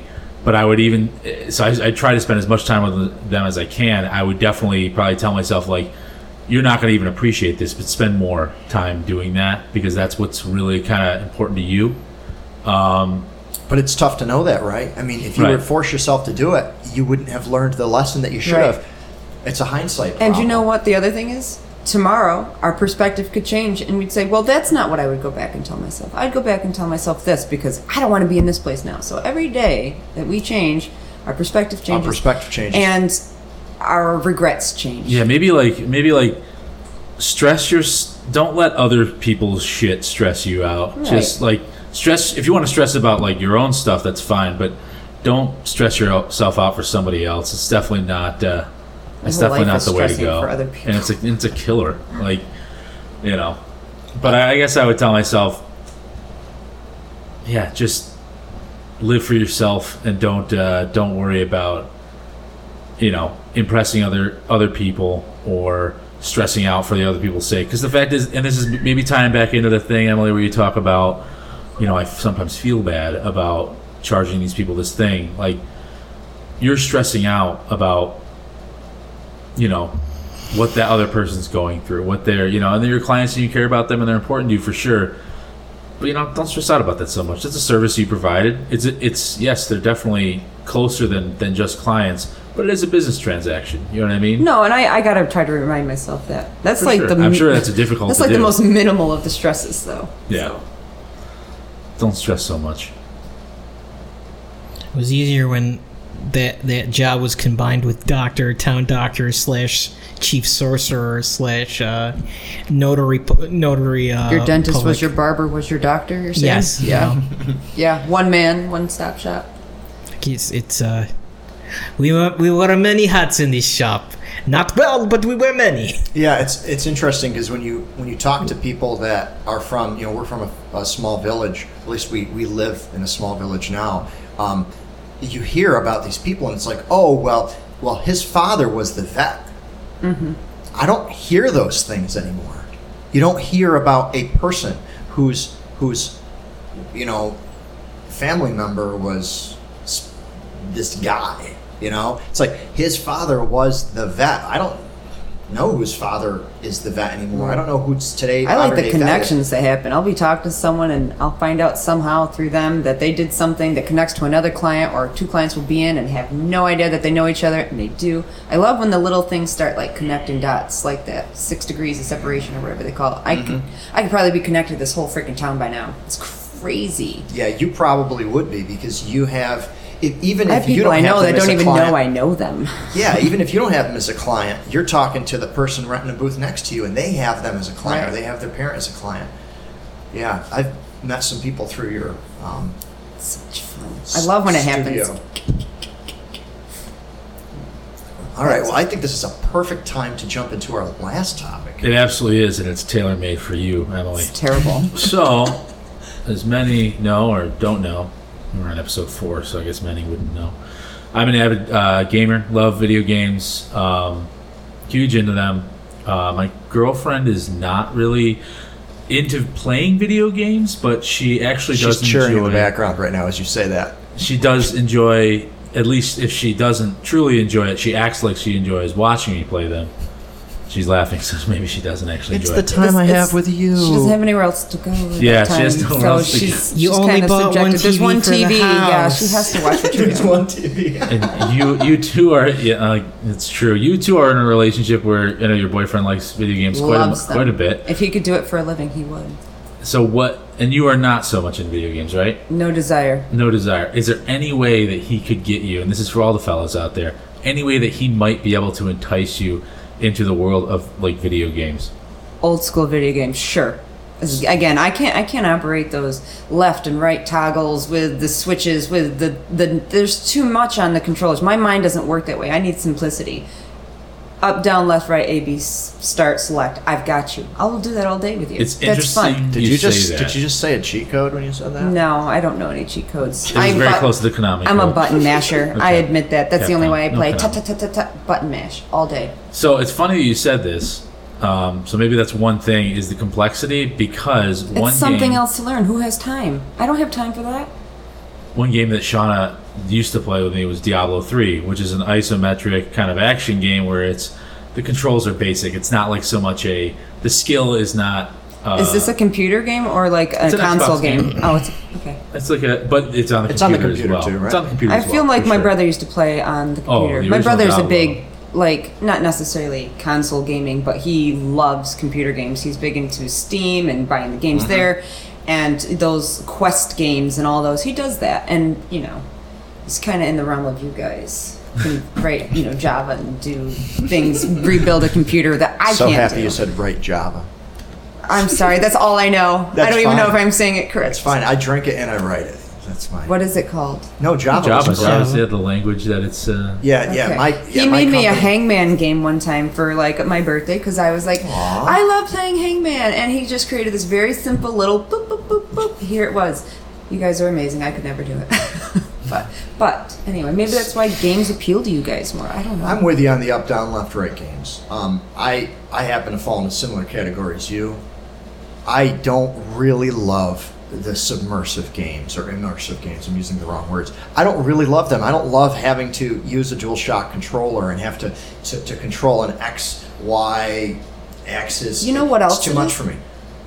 I don't like. I'm a stressed out freaking person, man. I stress all day. Am I getting this client? And they had to cancel. My schedule changes all day based on everyone else's schedule. People think I have bad time management. I'm like, no. It's because I got 15 people in my day that their schedule changes, mine changes. I need to move you guys around. Anyway, stress all the time. So a game where you're trying to defeat something or do something, and if you fail and you fail and you fail, for me, that's just more freaking stress. And I'm like, teamwork. I can't do this. I don't like it. In teamwork, you'd be texting all your clients saying, "Hey, can you join me for a raid?" Right? My favorite thing. You'd be more coordination. I like slots on my phone, and I like Candy Crush, and I like those games. You know why? Because they are mindless. Mindless, yeah. They are Somewhat mindless. They are. There's some You can strategy progress. You constantly progress. There's no being defeated by something else. There's no having to battle something. It's like figuring it out. I love those games. I love just doing something I don't have to really think about. I don't have to try to compete. It just goes. It's just done. Yeah, my favorite game right now, I would say, is probably Minecraft. And I play it single player. I don't play it online. And with Minecraft, I can just get a pickaxe and just dig. Gordon tells me mine aren't real games. He tells me all the time, "How are you still playing that? It's so stupid." I'm Well, like, it's- "What?" it's I'm like like, from checkers. 9:30 until 2 a.m. You play video games all night It's long. like solitaire versus checkers versus chess. There's different complexities of a Okay, game, I could but it never doesn't do mean that they're chess. not games, right? Tic-tac-toe is one of the most simplest games. I but love it's- tic-tac-toe. Yeah, it's still considered a game. I like Well, yeah, simplicity. at the risk of crudeness, jerking off with rubbing one out with your hand versus a toy, like an accessory, is the same fucking action because they're both dumping endorphins, and I mean, like that's exactly what the game is for, anyways. Right. Is just to I get mean, the I don't endorphin knock high. on Gordon for liking games. If that's what he likes, that's what he likes. I would never tell him no. I don't like that it consumes the largest portion of his life. It does consume a Well, lot no, of but time. then I guess that gets back to the whole thing is that it's a if you equate it properly, yes. So if perpetually rubbing one out is not really a way to go through life. I like how Gunnar keeps taking it back to masturbation. I know. That's not what this is about. We're But not to your masturbating. point, Emily, though, it's one just- thing that I've noticed is the games that you've mentioned are games you can play without somebody else, Yeah. right? Mhm, That's sure. one big But selling I don't mind point. together games. I like together games like Wii Bowling. I could do that. I like the simple, Click not the center stressful mouse freaking games that button. I can just clear my mind. What? We're gonna shoot off a little bit here. Shooting off, masturbation. This is going Yeah, in some weird actually, directions. one question. We're gonna ask Gunnar a question Just after kidding. this. So if your boyfriend said you spent a ton of your time doing something that he maybe couldn't relate to, what would you think he would say it would be? Like, do you have like a Vice type of thing that you say, I probably spent too much time on this, like he does with video Her games? version of Of Vice? her version, of the video games, game, yeah. where he's like, Not I don't know necessarily. why I you am- spend all your time doing this. Aside from working, the biggest thing I do at home is clean. I have OCD. I like things a certain way. And so like today, other than coming here, I mean, I vacuumed, I did laundry, I was taking care of everything, and then doing outside work and taking care of stuff. That's it. I don't have hobbies. I don't have things I like to go out and do, really. I do like to go out to bars and have fun with friends and dance. But there is nothing one specific little that I do all day long. But to that point, right? Your boyfriend may not like to go out and dance. He does not. We Yeah. went out last So to night, him, and I dancing would danced be- around him all night long while he stood there, and he just looked at me like, "Please stop." And I Dancing just is his don't. video games. Yeah, dance. So every But I time you go don't. out- I don't do that every single night, and I don't let it take away from us. Right. You know, I invite him out every single time. If he says no, I don't feel like going out, I go out with my friends, and that's it. No, I Does say he I don't invite you like. to game every single night though. He He'd games. Say, hey, do you want a game? And would you say like, no, I don't really want to. If I was into it, it'd be a different story. If Yeah. he said, "Let's do something together," that I had an interest in, I would probably do that every single night with him. But the games they just don't interest me. So, and I said I don't really play those games, but there was a small period of my life where I did, and I played the online games, and we'd all get online at the same time, and we would play. It's time with your friends. It was a tremendous amount of fun. There was a lot of interaction with my friends. The one thing that I noticed though was you had to be at the same skill level. Yeah. Yeah. As fun as it is, if you're I hear a way lot of better than swearing the when people you're Gordon's playing got with- people that are up to level. Yeah, it's not fun at all because they can't even participate. Right. Probably the closest thing you could do is you could do like a team based where you have the teams evenly distributed with people that suck and people that are good, right? Right. Do that in a lot of other Or a game types where of their games. skill level doesn't hold you back. Right. That would be my ideal thing. Like something where we're all doing it, we're all having fun, but no one's getting angry at each other. Like Wii no one's bowling. Or real bowling. I love Or real bowling. Yeah, real bowling. Yeah, that's a good Interaction point. with people, with friends, a sport together, but your score doesn't really affect them. That's right. Yeah, you could have a guy that bowls at 300 God, every bowling is single day, amazing. and it doesn't impact you going with him. I mean, Right. you might feel like a piece of crap because you just barely knocked down one pin, and he just knocked. I'm a good bowler, Trace. You are? I am.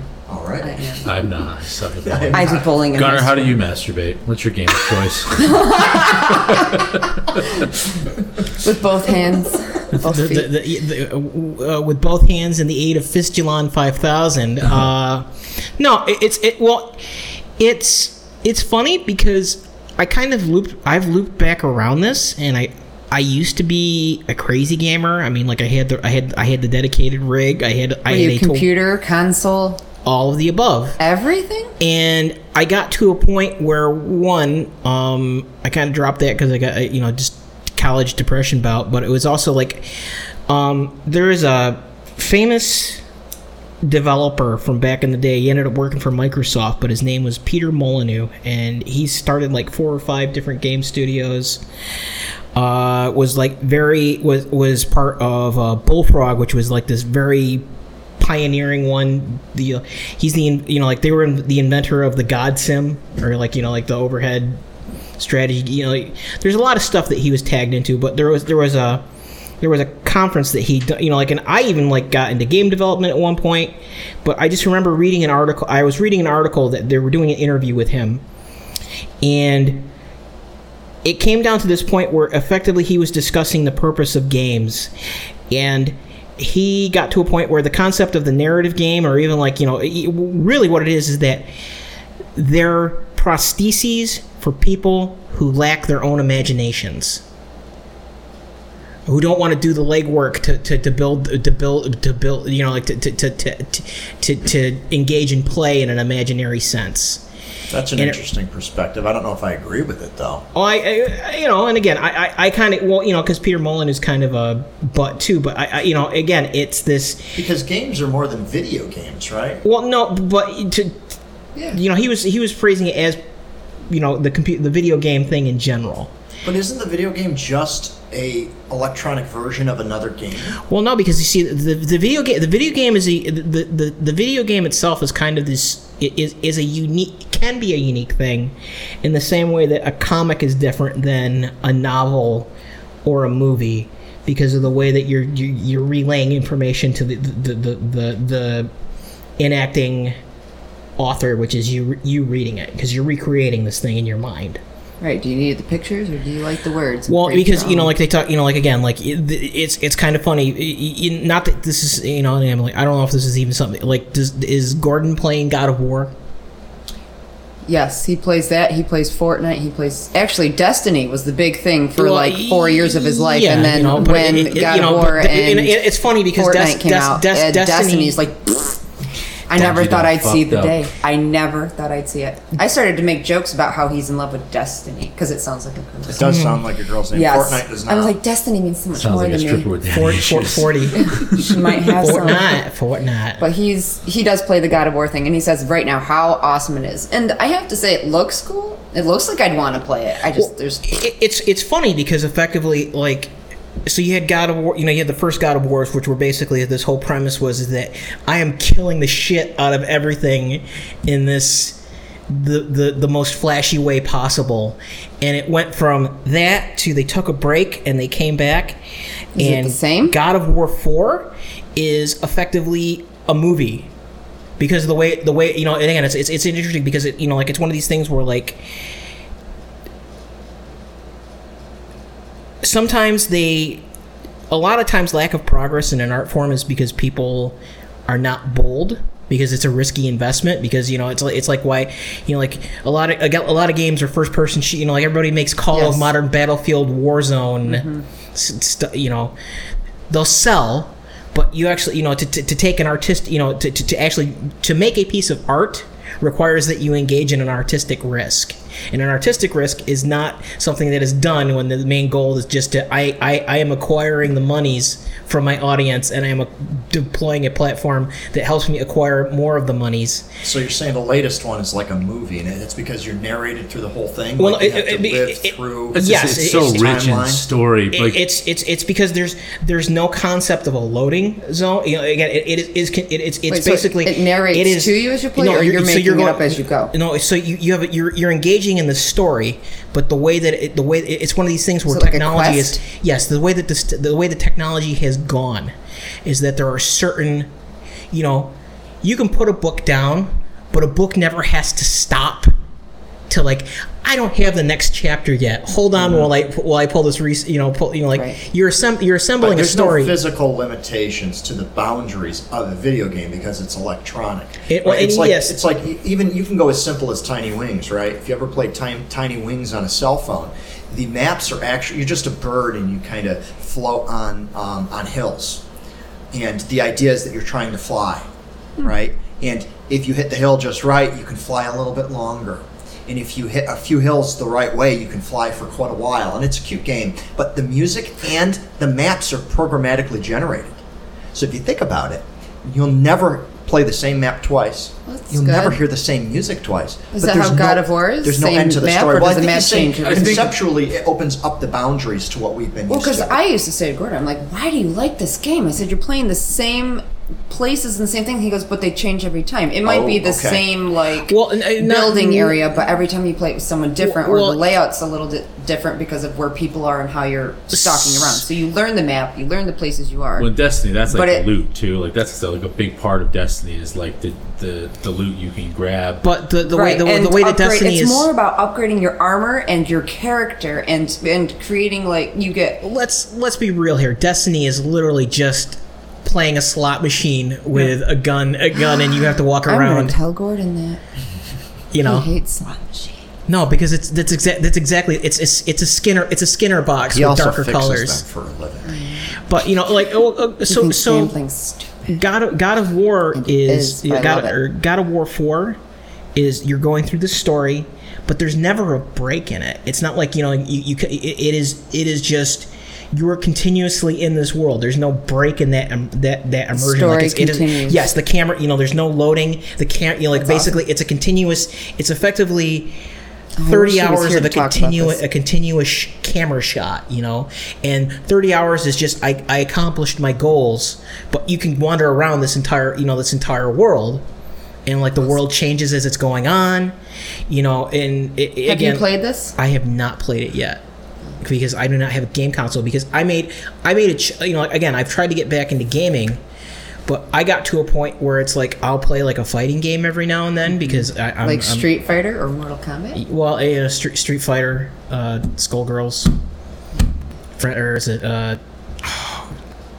them's fighting herds? But you know, it's you know, it gets. Did we break something? Something happened. Did I I hear tap? like a consoles. You don't have the consoles, you said. I like my last console was like a PS2. I mean, like, and you know, part of that was that Peter Molyneux thing about how, like, you know, video games are effectively a prosthetic imagination, and I don't So necessarily you like. didn't want to be dictated anymore. I figured the thing was at some point you can either. Like, I like fighting games because, like, besides the you know, your flash and everything, like there's a certain skill Like set. the two people fighting? Yeah, well, because once you get to a certain level, it gets into this whole like deeply intense psychological, like, how do I know this person? Playing other people, or are you playing? Yeah, like you play other people, but you have rage quit and stuff like that. See, I like that because I can button mash and pray. Well, no, but you can button mash and pray, but like really, Super Smash the difference between a skill, like a skill of, like, 'cause some of it is getting rhythm, getting a sense of rhythm, and like, but it's also effectively getting a read on the person that you're playing against. Yes, so that you can start. You can where you're trying to steer them into a path. And it's like, do I have a good sense on where this person's going to go into this path? I would like those. I like those games better too. Yeah, those same are fun. reason. I like those too. I can do the fighting games, and you're right. What you do is you try to find their weakness. Everyone says they like the fighting game until they fight Can't someone win. with significant higher skills, and then it's But again- no fun But doesn't at that all. come back to the idea that you have to play against people at your skill level? Yes. In fighting is actually completely unplayable. That's the one where you can't play at all unless you're playing somebody on your skill level. Because with fighting, you could play 100 matches and not even kill them once. Well, no, that can be unplayable. Whereas at least with some of the strategy games where you're on teams, your team can win even though you didn't kill anyone. You can at least celebrate the victory. Right, you could hide out the whole time, camp away, and somebody you else could be carries like, the weight for your team. Yeah, I'll just sit there with a sniper rifle and kill a couple people. Most people are really shit at cooperating, so it's like you can accomplish some of this stuff too in other contexts, but and not that this is something that's reasonable, like, because like we used to do Soul Calibur back in the day, but we would if we turn the timer off, we would have matches that went like one round that went 30 minutes because we got to a point where it was like an actual knockdown, drag out. Your counter We're talking parry, about like counter. bar life, and you got to watch that bar come down. Well, no. You're Well, not- see, you basically fighting games themselves are there's an arbitrary, standard in the standard interpretation. There are two things, which is that either you run out of time, you get. Like some of them have concepts of arenas where it's effectively I have to be within the it's like wrestling or something like that. You have to be in the circle, and if you get knocked out of the circle, you lose. So to answer your question, I'm sorry to interrupt you, Gunnar. Yeah.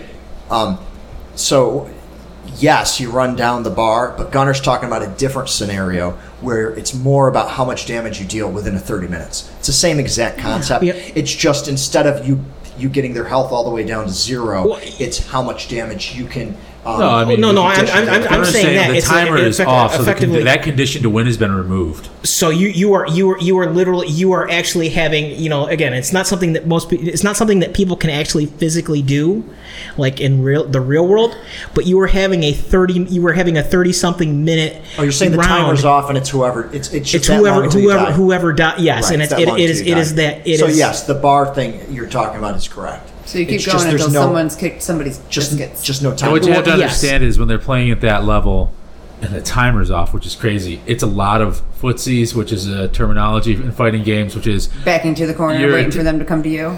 you're testing, you're maybe putting out a move, testing you're sizing someone up essentially. You're testing how far the move will reach, how far they will be. You're trying to also purvey like this, oh, I'm going to do this again, but I'm ready for this motherfucker on the fourth time. He's going to jump in to try and take advantage of that and exploit that, and I'm going to exploit him. Fighting games are definitely a big kind of switch it up. strategy. It's making a mistake. It's making a mistake versus knowing how to recover from it and knowing how to basically the mistake that you just made is Right. not a mistake, that it's actually it's how information is, it's actually, it really comes down, like, you're pressing buttons and stuff like that, but it's really just how you're picking up information and how you're delivering See, you information guys to go the into other it more person. than I do. I don't look at it for that. I just go, oh, let me hit the buttons. I won. Well, no, I because won. and again, like there's a certain nuttiness comes into that, but it's also like at some point I kind of came to the not that the freaking the pile of failed projects up at the house right now would probably be a testament to this, but I figured that if I was going to engage, all have failed projects. if I was going to engage in acts of silliness and I was going to sink that Gunnar kind of has time more into than it, all of us. What's your game of choice? my game of choice, life. It is a big game, isn't it? Wait, the board game or real life? Yes. Oh, the cereal. Both? Was it Mikey? Was that Life? Mike Eats Anything? Was that the Even one? Mikey likes it. Yeah, was that Life Life? cereal is cereal. disgusting. Did you know he didn't die on Pop Rocks like Yes, everybody? that's a urban legend. He died on crack rocks. I know So another. I mean, so Gunnar, you've evolved. Are you saying as a person to? And this I find very interesting because you above still the games? game. It's maybe not video games, but you still play tabletop gaming. every week Yeah, with your but friends. it's also I it's love also board like games. This isn't a board game. It's I- D&D. Dungeons Well, and Dragons. no, we Too do- much we do- investment Well- for you and I, Emily. no, Board games are awesome. Board games are awesome. no. It's Gordon hates board games.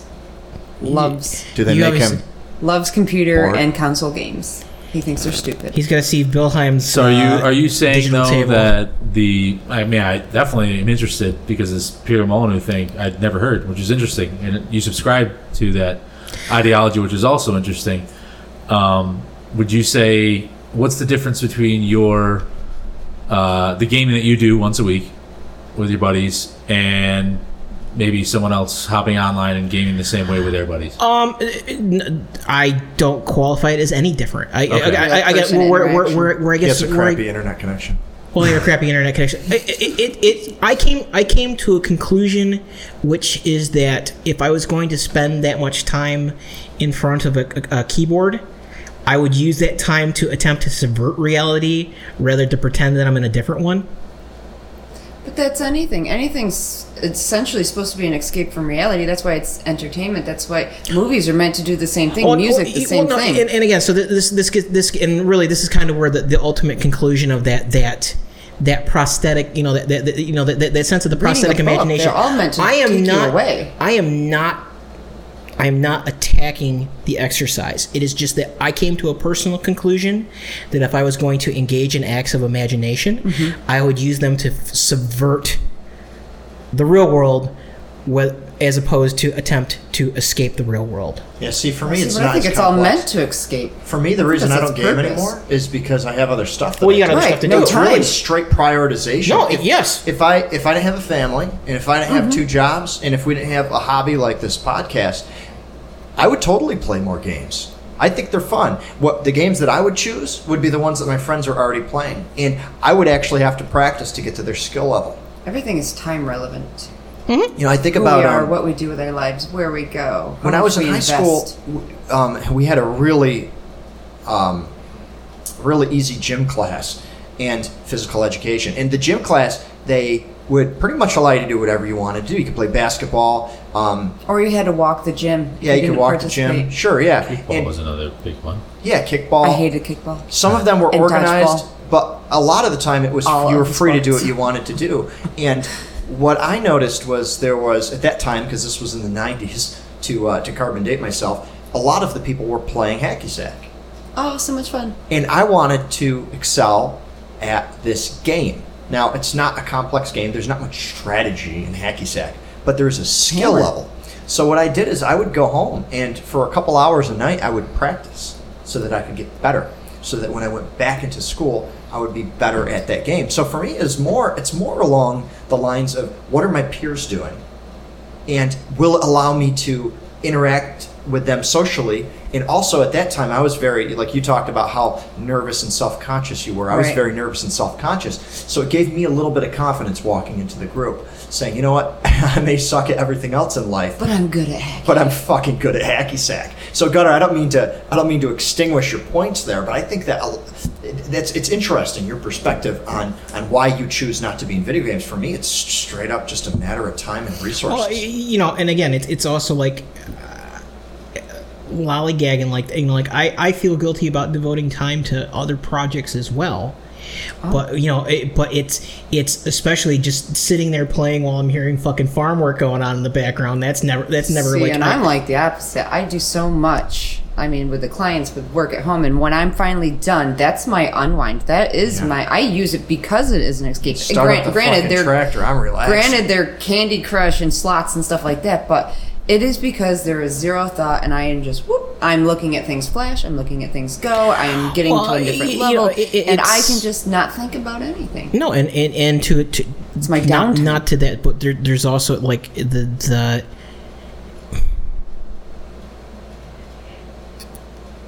maybe part of that too is that my job doesn't actually allow me to exercise useful thought very often either nowadays.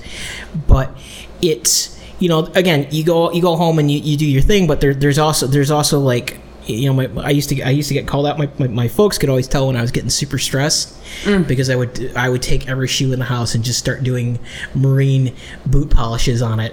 Because it's good. That's productive. Well, no, but because needs nice looking shoes. Well, no, but part of it too is that like it's if it's done properly, it is something very much that gets you kind of into that Zen mindset, because you're not really concentrating on it, but you're not concentrating it on the same way that you concentrate on other things, because it's a very, like, to get it to polish correctly or something like that, you kind of have to go into that like immediate sense of time, because you're trying to feel when it starts dragging, there's a whole level of concentration that really doesn't involve the normal part of your brain. It's a lot like knitting, right? Yes, it's actually it's exactly that. It's that. It's repetitive. Once you've engaged in this. This is what the games are. Well, no, but no, and that's this to get to that point. Like when I work on these other projects, I mean, there is the freaking sit down butt. There's the hard. Michio Kaku used to call it butt time, which is that you're staring at the desk and the paper on the console and you're trying to figure out like a problem at a very abstract level. But there's I got to actually put this thing together on a repeated basis, and it's like, as long as I'm dealing with this part, the part that's being smooshed by daily stress kind of just goes away. And it's you're still doing something, but it's either I can do this in a game or I can do this in a thing that's eventually I use to usurp reality. Usurp reality. There's some reward. I do that with cleaning. Yeah, cleaning. That's what I was thinking of. When I'm so stressed out, or I've had when something crazy is going on in life, I got some bad news, I don't know what else to do. So I do something like we had discussed earlier, having control over something in your life, how some people will just chop their hair off. I go to cleaning because I can make something exactly the way I want it and put it where it needs to be and feel like I have some sense of control over something. Cleaning is your video game. That is probably that, and playing with my kitty cat. That's the saddest thing I've heard all week. Well, no, it's like a stress relief for me, and it gives me a good calming sensation. Like, I mean, my mom and I used to have a big issue because when I lived at home, I wanted things cleaner. There was dog hair, there was cat hair, there was this, there was that. I was like, it's disgusting. I gotta clean. And I've had my mom say to me, I care about a happy home, not a clean home. And I said to my mother, a clean home is a happy home for me. I said, for me, it is a different feeling. It's in place, it's control, it's nice, it feels good when it's all done. Satisfaction. There's a sense of satisfaction at the end of it. It's funny because like there's the psychological division, and it's like, I'm a horrible fucking mess in life in general. But my house is clean. Well, no, but because it's funny because like you talk about that, like we try and clean the house, but I have fucking livestock in my living room right now. But they're so cute. But it's worth it. But no, they're delicious. But at the same Stop time, it. like one of you go to my like my work sets, and like I do work, but like you look at like my fucking hair kit or my war paint kit. I thought you or didn't like do my hair. tool kits. Shut up. Maybe he's doing just his own. You don't know that. I also, and Got some underground hair. And family. in the wig room, families. in the wig room. But that's not. But no. But I mean, you look at this stuff, and it's like these are not spaces that people live in, but they're also things that are like regularly interacted with, and it's just it's like the definition, because like all of that shit is like military layout. Like I know where. But yes, but it's like these are not conditions that Again, it's like this is at the moment that I go to do this thing. Everything is in its fucking place. Everything is like I can tell you the last time that like there's fucking check sheets. I can tell you the last time that things were cleaned. And it's like this is not me. This is not. If you looked at my car right now, this is so not fucking me as a human being in my daily life. But there's this entire other layer where it's like, well, shit. Hold on one second. I think a lot of people are like that, and I think it's because there's some levels of organization that they take much more serious when it's their career. Well, but this isn't even a career. My car this is is clean. Well, it's my not a career house is because you clean. can't My call it one by workstation's law. clean. For me, it is for every aspect of my because life. but I mean, I know Because I know you people like this. prioritize cleanliness so much, right? I know Like, it's cashiers- fine. Well, it helps me think. I know I can't cash- function around chaos. When things are Right. out of place, I don't know what I'm doing. It's like too much. It's like I know cashiers, and they will unfold every crease in a bill, freaking and A. they will turn and face every bill, and they'll put bills in a I would certain never order. make it. And it's because 'Cause I as have to soon do as the the same cash thing. enters their hand, there needs to be a certain organization. Now, these cashiers, you go to their homes, they aren't the cleanest homes you're going to find, but it's a level of perfection that they would like to keep with their career. well, it's what they're doing nonstop. They need it. Maybe it's easier for them to see the money they're pulling out when it's in a certain order like that. And, like and as a cashier, instead of there's- upside down or that backwards. obsession helps them, right? When they're at the end of their shift and they're flipping through their money, if a bill is upside down, they know that there's something in their routine that there was a mistake. And when somebody says, "Hey, you're off by $5," their brain instantly goes back to some spot in their day where they had to shuffle, where they had to jam something, right? Where the process was broken. So I think in a profession, having that anal is the best word I can think of. I don't know a better word for it, but having that anal level of perfection. It's fairly common. So I know, Gunnar, you're kind of throwing this contrast. It's like you say livestock. I assume like a sheep is walking through your home. 4 sheep. 4 They're sheep so are walking cute. through your home. Does that make it easier to sleep because you can just count them? No. I want no, a it goat. actually makes it, Worse. it makes it God, immensely dad worse. joke. You guys have a Holy goat? shit. We don't have a goat. We have 3 donkeys and 4 They're so horses. naughty and so cute. We may get goats someday. They are. Have you watched those goat videos? I'm Oh, in you're love talking with about them. the baby ones. Yeah, they the bounce off baby each goats other. that they're just rude and it's so cute. Like the Lambs are baby goats. just as much assholes. But to the cleaning point, when I bought my home, and my brother, who he's very good at cleaning. He's much more meticulous than I am. I guess you could say he's more anal than I am about cleaning. I've been called anal on more than one occasion. I remember there was a room and the walls were painted white, and the windows, some of they're plastic. The windows are fairly new. They're plastic, and some of the windows had some white paint on them from the previous homeowner. Scraped them off. So it is it's white paint on a white plastic window, and I look over at him, and he's got a butter knife, and he's sitting there just I would do the same hours thing if I had more time. etching the white paint off of the white window, and I'm like, "What are you doing? It's just white. We're gonna paint. You're not gonna be able to notice it." But I'll tell you, to this day, I walk by those windows, and I'm like, "Those are the fucking clean ones." Every other window in this house looks like shit because he did not take a butter knife to it.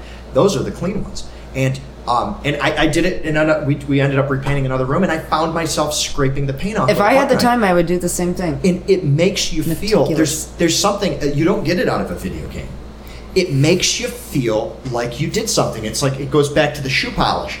It makes you feel like you actually accomplished something, and there's something in the tangible world that is just a touch better because you interacted with it. So from the prosthesis perspective, I guess in that case I can somewhat understand. Some people can only understand each other by crossing a fist.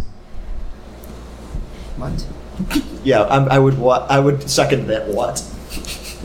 It's a Naruto reference, is. but Was that anime? Anime. Yeah. yeah, And but manga. but Brian loves anime as well. Well, me no, too. but, and again, like maybe that's the thing. I It's can't like get into it. I like my I watched an episode. I fast forwarded through an episode of One Punch Man. I'm sorry to interrupt you, but we brought up anime was a topic we had last week. Oh. Was it last week? 2 weeks ago. 2 I weeks think ago. Gordon needs to be part of these things. 'Cause he has a lot to do with this stuff. And I tried. I really tried. But I'll just tell you, can't. you say like it's like the freeze frame with the flames everywhere. Like, why can't it just be standard brother also likes this scenery? stuff. Why does it have to be that? Like, It's why does it have to be intense. shot that way? Because that's the point of it.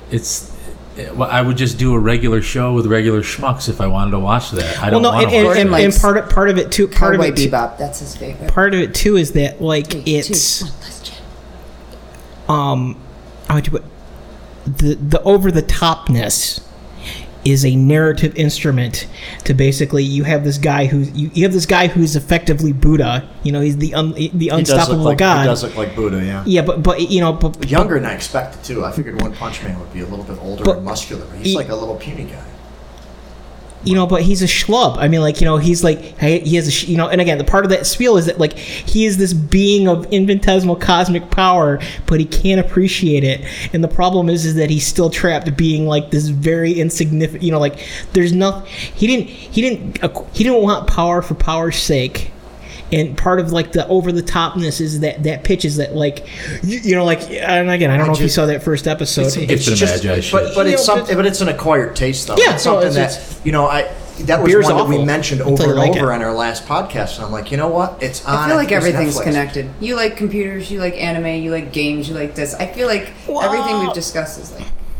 It is all connected. It's like what people. So what was this fist to fist thing you were saying? Oh yes. Well, no. So and again, like Crossing part of it is that part of it's that. I mean, all you want to get, like, crude, like, all activities effectively are just about the endorphin release of victory. Actually, there was two things, which is that games were prosthetic imaginations, and that modern gaming is based not on the joy of winning, but on inducing a sense of shame in the other people that you play with. That's terrible. Well, what's the fist crossing fist? So essentially, what this is saying is just like it's derivative of, like, kind of like old Japanese samurai culture. You don't know who I am until we've beaten the shit out of each other, till we've bore everything that is deep down seated inside of you, because we keep these masks on, right, to help us interact normally, like someone smiling with a client when they come in. Hi, absolutely. How are you? Like, I can tell you, even though I'm in a piss mood, I'm gonna smile at you. Like, today. a lot of guys.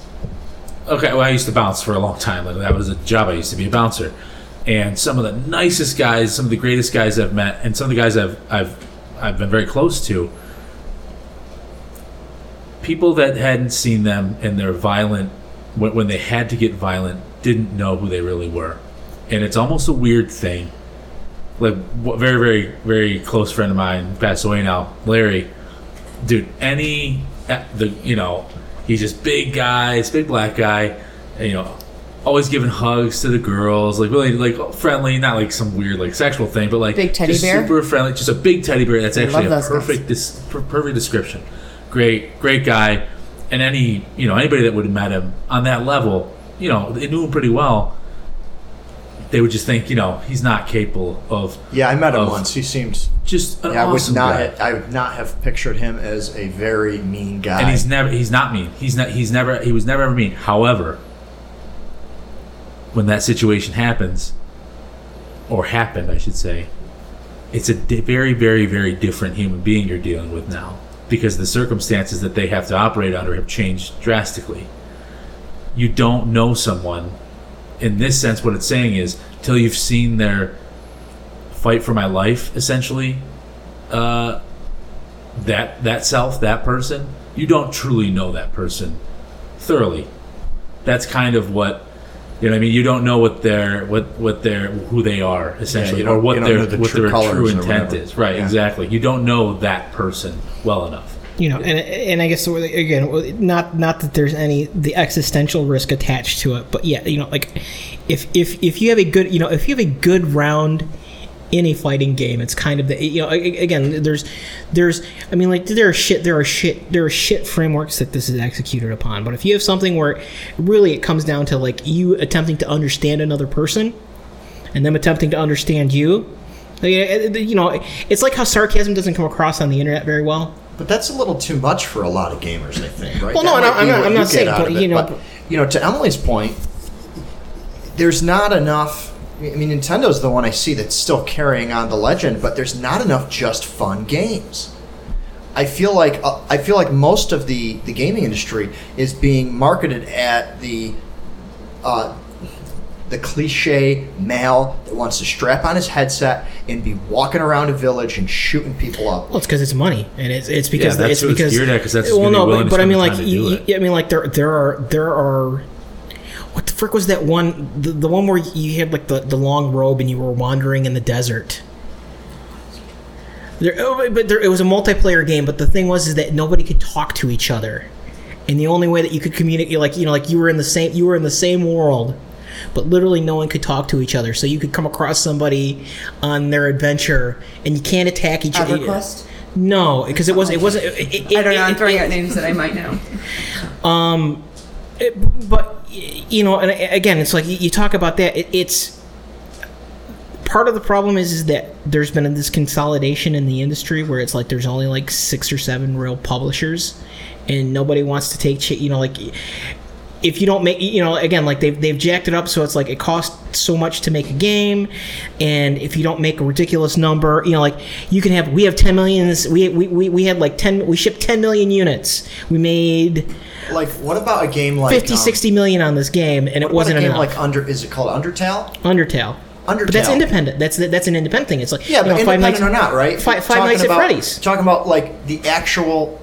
The general public, right? A game just gets thrown at the general public like Undertale, right? Mm-hmm. I don't even understand the premise of Undertale, but what I think it's most cliche-ly, if that's a word, associated with is this pixelated guy fighting big pixelated bosses.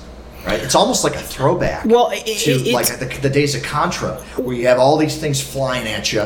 Just straight up a fun game with a new, different twist on how the game's delivered to you, but huge market there, right? But what's interesting to me now, and I don't know if this really goes to something that Emily would play, because she may not be the target. And the target audience may actually be somebody like one of my children, right, where they're up and coming. I have a daughter that's 4. How do you get her attached to a game? She mentions that Undertale game once a week, and she's 4. She mentions another independent game. I think Meatly Games is the publisher, and it's called Bendy. And you guys have probably heard of Bendy, but it's like an old-timey cartoony thing, like an old-looking Mickey Mouse, like purely black and white. And they're on they just released the 4th chapter of that. But you were talking earlier about the experimentation, or that's not the word that you used, but the risk, right? Taking that creative risk. It seems like those independent games are doing that. And it's creating almost this subculture. Because they can afford to. And I mean, what's happening in gaming is what's been happening to our economy over the past 30 years. Walmart is winning. EA literally is buying awesome developers that used to take those chances, like dismantling them or ruining them. No, because they actually, really, what I wouldn't even say that they're ruining it, is that they have made themselves too big. So the problem is that they can't. There's kind of a tipping point. Even that games get too big, they choke. But a business has a threshold of I can manage to excrete enough waste and take enough. I can get enough sustenance, and I can excrete enough waste. It's like an organism. Well, what you're saying is that their goal is no longer their goal is no longer creative content. Their goal is to make money. That's it. Yeah. No, their goal is their goal is to push a platform out to make because there's no such as far as the big publishers, as far as the publishers go, it's to keep the stockholders happy. It's to keep people employed. It's to keep the engine turning, not necessarily to do to produce a product. What created them to begin with. Well, they're not even producing a product. It's like IBM's biggest. It's like how IBM's biggest thing right now, our biggest business venture, is buying their own stock back up so they can pump the value of the stock up. IBM doesn't actually produce products for the sake of making money. IBM produces products so that they can keep the lights on while they buy their stock up, so that they jack their return rate up, and maybe they'll hook you for a service contract or something like that. But they did make Watson. Watson was the artificial. Well, I don't know if we can call it artificial expert system, but it's Watson. Watson is the guy. It's the computer that beat the Jeopardy experts. Oh, okay, gotcha. That's Watson, which is now being repurposed for medical diagnosis, right? Mm-hmm. And it's been proved to be more accurate and more efficient than. Well, more efficient is probably a loaded statement, but Watson is actually can look at all of the symptoms, and since it has all of the world's diseases at its fingertips, it can quicker diagnose your problem. Well, than yeah, doctor. and it doesn't have to suffer from the human condition, which is you're affected by different things. And one day you may be at your best, and another day you may be not at your best, and that happens with anybody from ditch diggers to doctors. And our memory is limited, whereas Right. a computer's memory is not. Right. But to the idea of these games, like, maybe Emily's perspective is a little bit different because she was raised, I assume, was raised with the side scrolling. You get the Mario, you run, you jump, you get your coins. You get the Sonic, you get the side scrolling. Love Sonic. Yeah, I love Sonic too. What's that dragon one? It was on the Spyro? GameCube. Spyro. That was fun. How did you? What was it? Nice. Spyro. Spyro? That was fun. Questing. It's child questing. I like that. Just like To me, that's fun, and I would still play a modern Mario game as long as they keep those old controls and the old premise. And they've done it. Simplicity they is had key the for me. Mario Creator, and then they had another one. I don't know what it was called for the Wii U, where it was very similar side scroller, and they actually brought back elements of all of the Marios. They had like a Yoshi that you could get there, but they also had like the graphics that were more of the 3D, like the modern graphics. But it was still the side scrolling. It was very fun to play. That's the market that I would purchase a game from. But I don't know. Part of me wonders if that market's dying. I don't know. I mean, no market is dying. Any market that's profitable will always survive. And that's what the Wii was, dude. Because the Wii didn't take any skill to use. It's why hardcore fun. gamers. Wii bowling. I know, but hardcore gamers like myself, which is not some like, oh, I'm a hardcore gamer, like whatever. Like, I'm not trying to pass judgment on anyone, but like, I don't want controls that I can actually, use my hands with, because it's not going to be super accurate. The technology is just absolutely not even close to being there. But I've played the Wii before, and it's kind of fun because it's kind of a gimmick, and it was totally family friendly.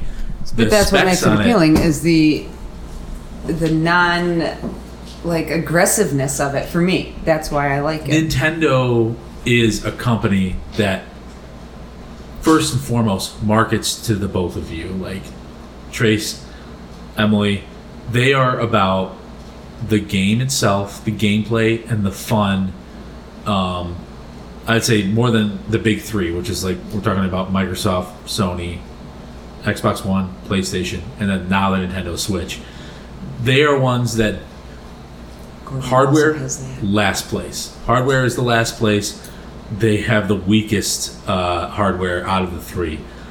Then Sony. But you're looking at it differently. You're seeing it for, like you said, the hardcore gamer. The hardcore gamer, You're right. seeing it. But I'm not. I see entirely. surface. I'm a Microsoft fan, and I like Microsoft because of the three systems.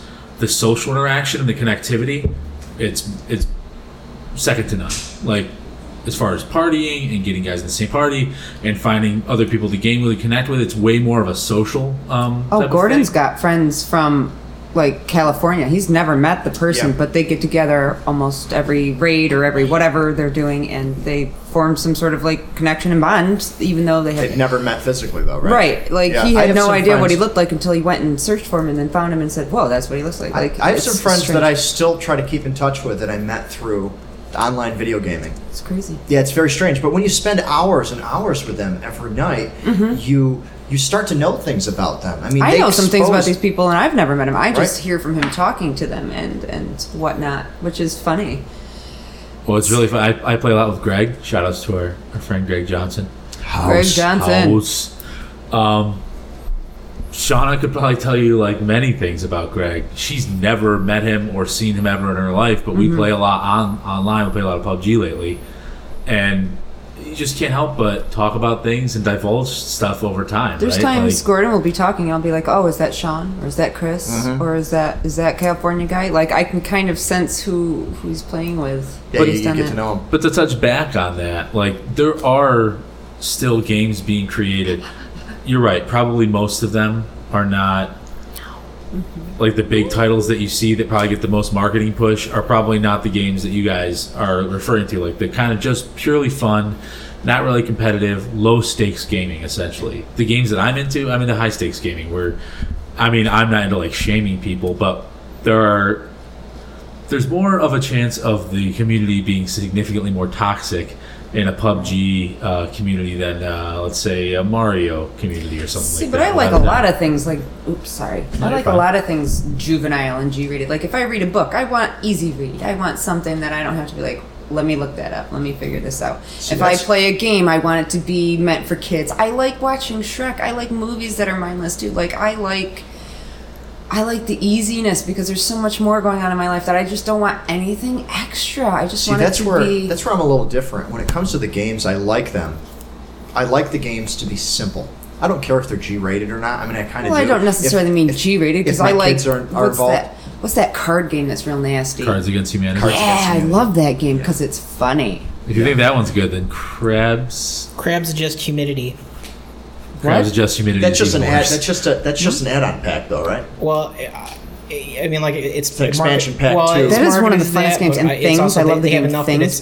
They've made enough that it's effectively its own set at this point, anyways. Well, board games is a great topic because you like them, right? And Wade's topic is what I like to be with people. Yeah, mine was specifically video games because I know that's what I'm into. I'm into board games too. I like games, period. Like I like games, but what I like about my games, I like drinking in games. Me too. and that's why the board game I think is important. And what I like about the board game itself, Emily just stubbed her toe. No, it was my knee. Oh, it's your knee. What I like about the board game itself is it forces social interaction. Now, this is something you can get out of the video games as well, but you can't get it. It's very difficult, at least, to have that as a physical interaction, right? You could play a game, you could do something with holograms or have a big TV. It's not the same as having somebody in person. But we're back to perspective. You might see these games as bringing people together, but because I'm not the gamer and I'm not with my boyfriend playing these games, I feel like it's pulling him away. Right. So he's seeing it as I'm playing with friends, I'm being interactive, and I see it as in bye, see you later, I'll come to bed sometime. Yeah, how could you be involved unless he says, you know what, join the game, go in spectator mode, and just talk shit? Like, how else could you be... Like what? Put on some headphones like this and just listen in and be a part? But even then, it would get old. I couldn't do that. It would get old. He needs special headphones and special things so he can hear the footsteps coming, so he knows when someone's Well, you got to know what him. direction to come from. He has like special screens and video cards and everything else, so it's just that Do they have 5.1 headphones? second faster. So you can hear it in front and in back? Yeah. They do, but it's not... Microsoft Sonic, is that what it is? Yeah, but they're not really the audio layer as far as that goes isn't really super. They kind of have dropped off as time has gone on. It's an emulation, essentially. It's not bad. My boyfriend's big into all that. Everything has to be the biggest, the fastest, the best. Actually, this and you want to you get to certain levels of nuttiness. So I wouldn't call him nutty. No, there is. So you start. He spends money on fake clothing. No. I'm saying you get fake gear or something. I like know that. what you're talking about. We do the fighting thing. We do the fighting thing, because the fighting game thing. You're hard. You want everybody running in the same because you start getting this stuff like you want hard frame counts because the behavior of the game is determined by like where it is in this frame of animation and something like that. But like you get to those first person shooters and you start getting into stuff where like. How many milliseconds the action takes to get to the monitor.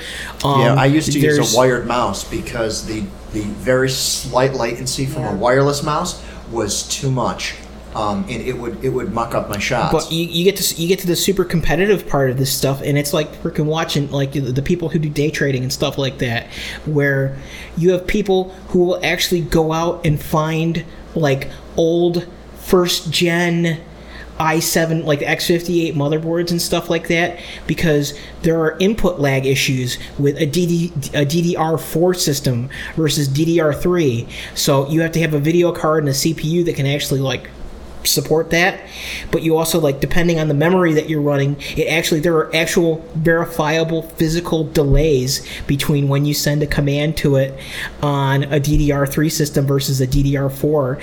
And your monitor, like, what is it, John Carmack with VR, it was one of the issues he was having with HDMI, is that the input lag between when a frame comes off the back of a video card to your headset, it takes longer for that to route over that, like, 6-foot HDMI cable than it does to send a TCP/IP packet from New York City to frickin' Los Angeles. But I mean, that's kind of like, I mean, if you're racing a car, for example, you have the same types of constraints, right? You don't put a drag racing motor in a NASCAR, right? Because you're just going to sit there and smoke your tires, or you need it to be a finely tuned machine. And what you're saying is that people they get crazy enough where they're actually not getting the best spec machines because they actually don't perform the best. They're buying a machine that is finely tuned for the game that they're playing. Yes. Yeah. And I think that's where the consoles win. In my opinion, the consoles win because everybody's on the same playing field. Whereas when you get into the PC gaming, I used to play one of my favorite guys I used to play with. His handle was Purple Dino. I don't even know what his real name was. And Purple Dino would play on an old piece of crap laptop, and he would use the trackpad. That's insane. On a first-person shooter. So what happened was he was not able to shoot people. His aim was not good enough with a trackpad to shoot people. So what he would do is he would just spend the entire game setting up traps, and it was such an interesting gameplay, right? Because I guess to the PC's to the PC's credit, it brought creativity out. But I don't know too many people that would have put up with that shit. No. He just happened to be a guy that learned how to, he learned to work within his restrictions, and he was able to be creative by it. But that's where I think the consoles win. You all get the same controller. You all get the same, for the most part. It's changing now. Yeah. It's changing now because now they're having second and third editions of these gaming consoles. Right. Like the Xbox One X and the S. Or the We have PlayStation all Pro. of them. And some multiples of the same thing. Wow. And not that I play them, but we also have VR and I mean, every game system you could have, we have it. I'm pretty sure. Did you say VR? Yes, he's got those. Oh, they make me so sick. I put that on and like, it's so real. I don't know. Yeah. It's fun. I don't mind Does the that VR. clip into one of the headsets, or is it standalone? I don't know that much about the VR. It's a headset. I don't know, and he connects it somehow to. Usually, I don't know anything about it. I'm not sure. I don't know. I'm not really. The stuff VR. just That's not my exists to thing. me, but he has like a really kind of expensive headset and the little thingies, and he's Probably got the plugs into Switch. USB He's port. got the Nvidia or Nvidia. Oh, so it'd be on the PC then, right? No, it's on a gaming it console. works on the console. We connect. We've got the Xbox 360 One, Xbox. What's the newest? There's One X is the newest. One X. The S was before that. Xbox and Xbox backwards or something. I don't know. Maybe, yeah, and not that I mean, you talk about the collection and stuff like that, but it's like, I also kind of, like, I probably would be playing games still as well, but all of my nutty warp reality stuff, it's also a matter of money because, like, that's a significant. Oh, yeah. Well, we how don't much have of an kids. We've investment got is lots of money. that library? How much of that investment Right? is that library? His gaming chair was quite expensive. He's got three got or the four speakers built into monitors the set up chair? on. He's got what? Does it have the speakers built into the chair? No, it's not that one, but it's got the arms elevate and lower. The whole thing reclines and goes back. He's got a pillow. He can nap in the thing. He sleeps in it sometimes because it's so comfortable. Like when I was younger, I Three had the crazy monitors collection and- like and that too. But Mounts to elevate them.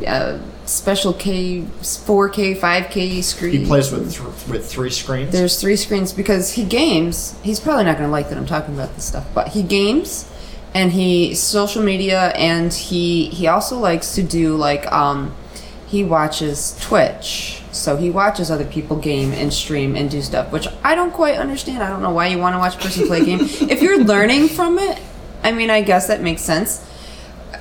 But I mean, so he has 3 different screens for 3 different purposes, I guess. And does he have them all going at once? Yeah. So he'll play. So he'll be while the playing, and chats then are he coming might, through? during a loading period for a game, he might turn over and look at something. He likes to watch certain people, and he'll comment to them and what they're doing and stuff. And again, I have no problem with any of this. This is his hobby. This is what he loves. My biggest thing is how much time it consumes from our relationship. That's what I don't like. That's okay. I just Netflix while he plays. It's fine. Watch Lost in Space. Netflix and chill. We're gonna get into that. It's pretty We good. have a lot of shows. A lot. We're waiting for Stranger Things season 3. Pumped about that. Oh, well, I think that's going to call it an end for this episode. Emily, thank you so much for coming and joining us. I'm gonna do it again if you'll have me. We will Yes. absolutely have you back. That's great. We're great to hear. Thank you, everybody, for joining in. This is the Friendship Snake Podcast signing off. Ride the snake. Ride the snake.